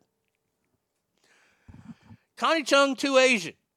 See, there's a lot of folks that have the old yellow fever, as I like to call it. They find Asian women to be very, very attractive. We ain't talking about lady boys. We're talking about actual Asian women. Ogre says, too Asian? Yes. No offense, Mage. Mage knows what I'm talking about. I mean, you get like the Kobe ties of the porn world. Or the other way, you know what I mean. And then there's the Connie Chungs of the world. Connie Chung is Connie Chung. Connie Chung, look, hey, Maury loves it. Don't get me wrong. You'll never hear Maury Povich say, slide's off limits to Ching Chongs. Oh, no, his slide is way on limits. But yeah, Connie Chung was just too Asian. We'll just leave it at that before I get totally canceled. Because I could go down a whole road here about being too something. You might as well play Dean Martin now. You mean... From Time Life Music comes a one-of-a-kind Rat Pack collection, their most bigoted songs. All your favorite once acceptable hits like Dean Martin singing Chinaman's Chance. And Mr. Chinaman saying his Chinaman way, a ding-a-ling, a ching-a-chong, a ching-a-chong choo. Woo! Who are the hottest anchors in Reno and Sacramento? In Sacramento, Jill Miles won that one hands down for the longest time. Then Chris McKendry took over.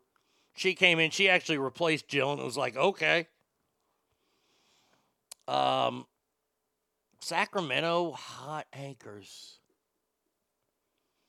Definitely nobody on Good Day Sacramento. God damn, that was fuck. Edie Lambert. Everybody tried to say that Christine, whatever, the one that worked with Dale Shornack, everybody said she was really hot. I never found her to be that hot. Christina Mendonza, is that her name? I mean, she was really nice. She was real friendly, but hot.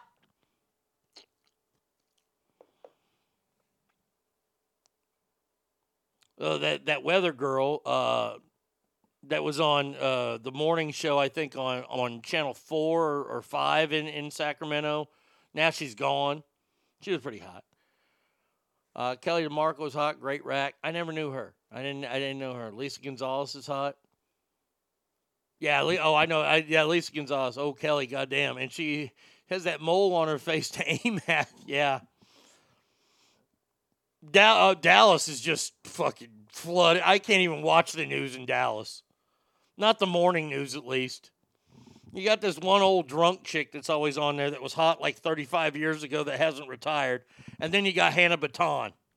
Oh, Hannah Baton. Woo! Man, oh man, she just got married. So I don't even watch that news anymore. She's ruined.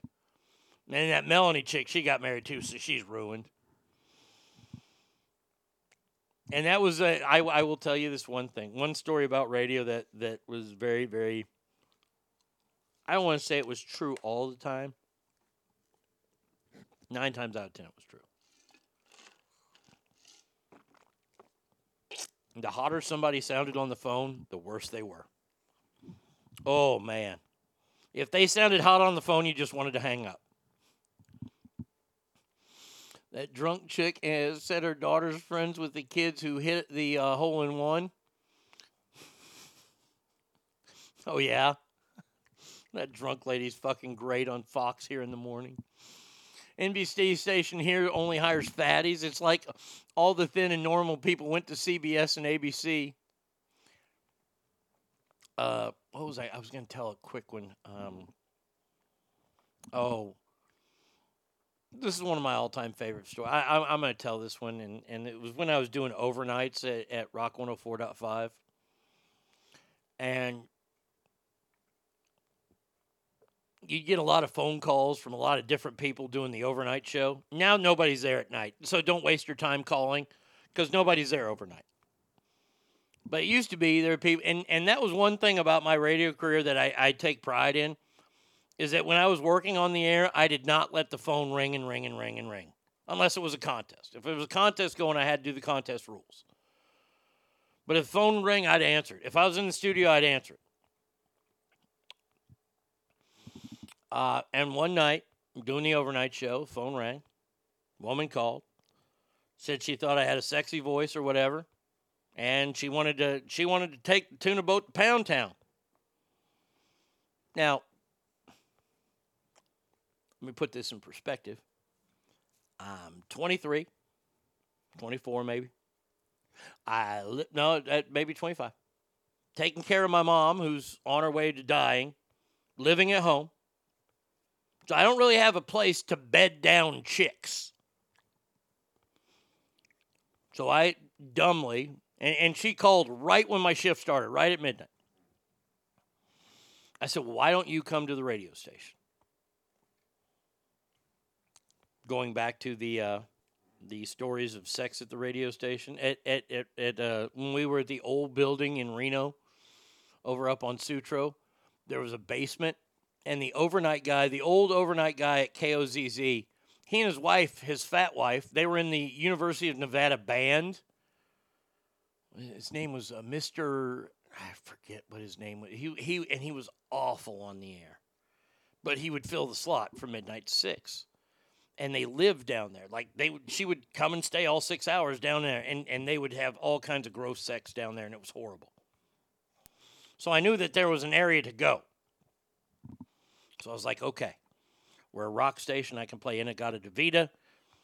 Granted, I could probably have sex 4 times during that song. It's like a 12-minute song, so I'm good to go. And I asked her, I was like, where are you calling from? She's like, oh, I'm a waitress at Fantasy Girls. And I'm like, hell yeah. Because I had a friend who was a DJ at Fantasy Girls at the time, so I got to hang out there. And I knew for a fact that none of the waitresses were ugly.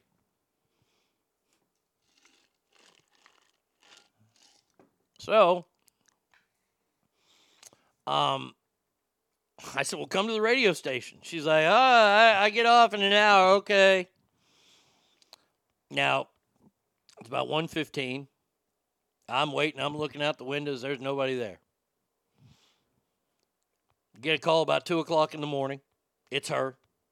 She's kind of hammered now, saying that she's still planning on coming to the station. She just wanted to stay around at work and drink. I was like, okay, no problem. Now, in my mind, I realize I only have a couple hours window here before the morning show starts showing up. They show up usually about 4 o'clock. So I'm like, well, you got to hurry to get here. She's like, okay. And literally, Fantasy Girls is literally one road away. Now, I am not trying to promote drinking and driving with this woman. I have no idea how she's going to get to the station. I kind of blew it off. Because at 3 o'clock, she wasn't there. And I'm like, okay, 3 o'clock, she ain't here. She ain't going to be here. Well, one of the morning show people showed up right at 4. And I was like, yeah, you know, she's asked me how the show was going. I was like, oh, it's going good. It's going good so far. And I sit back in the studio, and I see a car tear into the parking lot. And it's not a car I recognize. And I recognize all the cars in the parking lot because I've seen the movie Talk Radio, and that movie scared me to death to where I memorized all the cars. If you haven't seen that movie, watch the last 5 minutes, and you'll understand. It's her. I run out to my friend on the morning show and I go, hey, can you please answer the door and tell her that I'm not available? And my friend goes, oh, you made this bed. You got to fix this. And I said, wow, thanks. I appreciate that. And I knew she was right. So I hear a banging on the back door. And I go to the door. Now, this is the day way before, like, websites and stuff, so nobody knew what I looked like, really. I open the door, and there's this very attractive lady with one of her tits hanging out. Not kidding. Boob is out. And she's like, yeah, I'm here to fuck Arnie. That's what she said. I go, well, I'm Arnie's and I changed my way. I was like, well, I'm Arnie's producer, and Arnie's not available to come out right now. She's like, well, fuck, I my kid's in the car. Hand to God. Hand to God. And I just drove here from work. That's fucking bullshit. I'm fucking leaving. And I close the door, and I walk by my friend on the morning show, and my friend is just dying laughing. I get back to the studio, and I can see the windows, right? You can't see in, but I can see out. And I see her tearing ass through the parking lot. Almost hits one of the morning guys from KOZZ coming in. To where he's like, who the fuck was that? Blah, blah, blah. I'm like, I don't know, some drunk. But yeah. Yeah, that one happened, and it took me a while to live that one down. Did she have a dip in? No, she didn't. Arnie, what musical acts did you meet that you didn't like or were complete jerks? I mean, we know your hatred of Adele, but oh, god damn it. You suckered me in on that one. Okay, I'll tell this one. Hello. Yes, hello. How are you, pig? It's me. We know it's you. I was wondering if after all these years you'd like to meet. Yeah, no. Dude, you could have added MILF to your conquest. How many times did you catch? No, never, thank God. Okay, I'll try to do this rock stars that were assholes. The Scorpions, gigantic dicks. Just assholes to their fans. Fred Durst, after the Significant Other album came out, the first 2 albums he was okay, but he turned into a gigantic fucking dick. I'm trying to think, is there anybody else? The only other one was Tesla. And Tesla didn't like us because we didn't like Tesla. They were dicks to us because we were dicks to them on the air. So that one right there. Tom Hanks, I saw Tom Hanks once at a Laker game and he wouldn't sign a kid's autograph, so I thought he was a dick. I went to the Lakers-Kings playoff and I was in a box, and you get special bathrooms, and Tom Hanks was in there, and some kid waited outside and said, "Can I get your autograph?" And he said, "No," and he walked away. Total dick. System of a Down, that Stackar, good call. They were ass. I almost had to fight the guitar player there because he told us to get off the stage. I was like, "This is my stage, motherfucker." Coolest acts, a lot of it. Sammy Hagar, one of the biggest pros in the world, but yeah, I mean, he'd go quick and everything, but he was so friendly and so nice.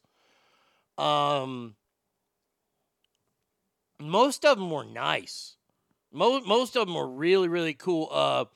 The lead singer, God rest his soul, Peter Steele of Typo Negative. This guy was so cool. He came to the radio station, and Chris Payne got to interview him before they were playing the Little Wall in Reno. Every female sales staff member waited at the station. This is 7:30 at night. They're usually not there at 7:30 at night because Peter Steele had just done a layout in Playgirl, and Peter Steele had an enormous cock. So they all wanted to meet him. And he knew why they were there, and he was fucking so cool and so nice to them. He was actually late for his show because he had to meet so many people, but super cool guy. Tommy Lee, even though he smelled bad, was super nice. Jenna Jameson, another person that stunk, super duper nice. Her husband or boyfriend at the time was a total loser. She was really cool. Kobe Tai, she came to the studio once. She was super nice. One of the best experiences I ever had. Frank Hannon is a little bitch, yeah. Peter Steele, any relationship to Ty Steele? I don't know. Adios, familia. Have a great Thursday. Arnie, I love these stories. You need to write a book. Seriously, make an ebook and put it on Amazon or something. Good idea. One of the coolest experiences I ever had, I got to go on the 98 Rock bus. And I loved that bus. That bus was one of the coolest things that 98 Rock had. And got to go on the bus. By the way, Kid Rock, super cool guy. I actually went bowling with him on Thanksgiving one year.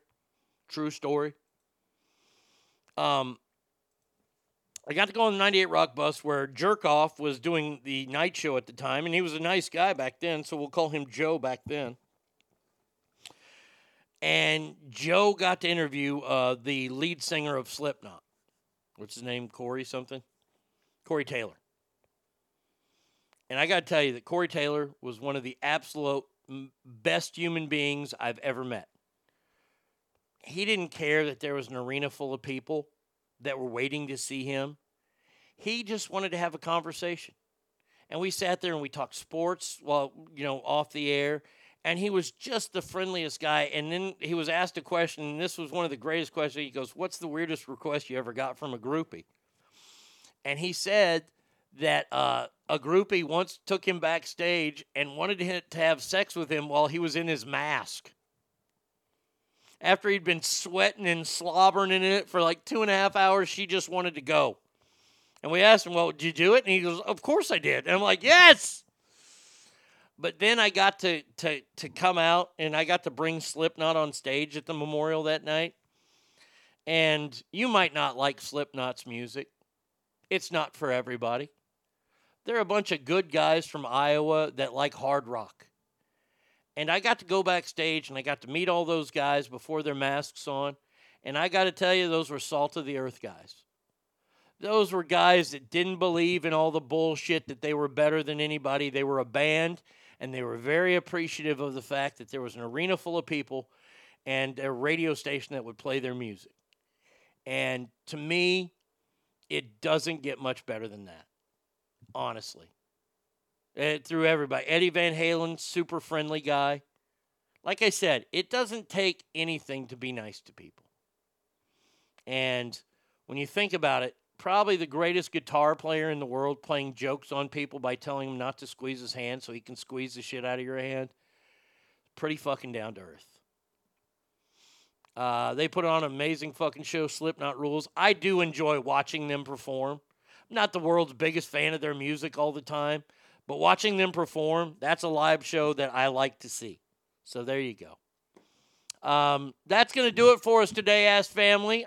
Tomorrow, we'll be back to pretty much do what we usually do. I've got lots and lots of stories we got to catch you up on. New hosts of Wheel of Fortune, all that kind of shit happening tomorrow. So until then, please remember every room you walk in is better. Why? Because you are in there. So until tomorrow, adios, everybody.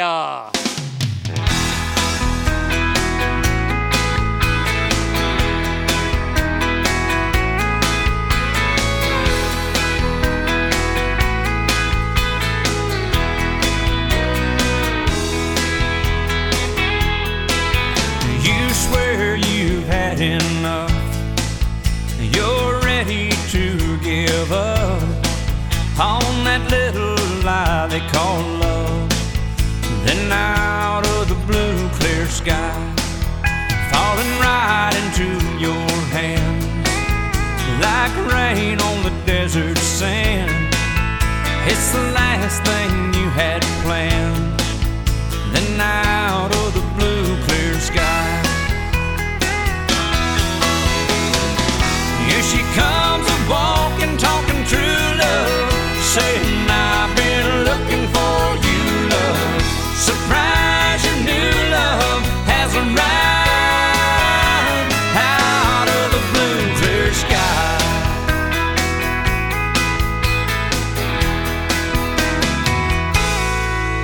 Ain't love a funny thing? One day you're giving up the dream, and the next you're picking out a ring out of the blue clear sky. Here she comes a-walking, talking true love, saying I've been looking for you, love. Surprise, your new love has arrived out of the blue clear sky.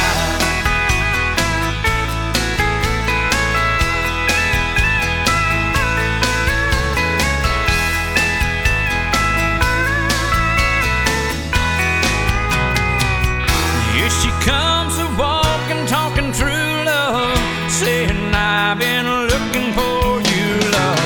Surprise, your new love has arrived out of the blue clear. Here she comes a-walking, talking true love, saying I've been looking for you, love. Surprise, your new love has arrived out of the blue clear sky. Out of the blue clear sky.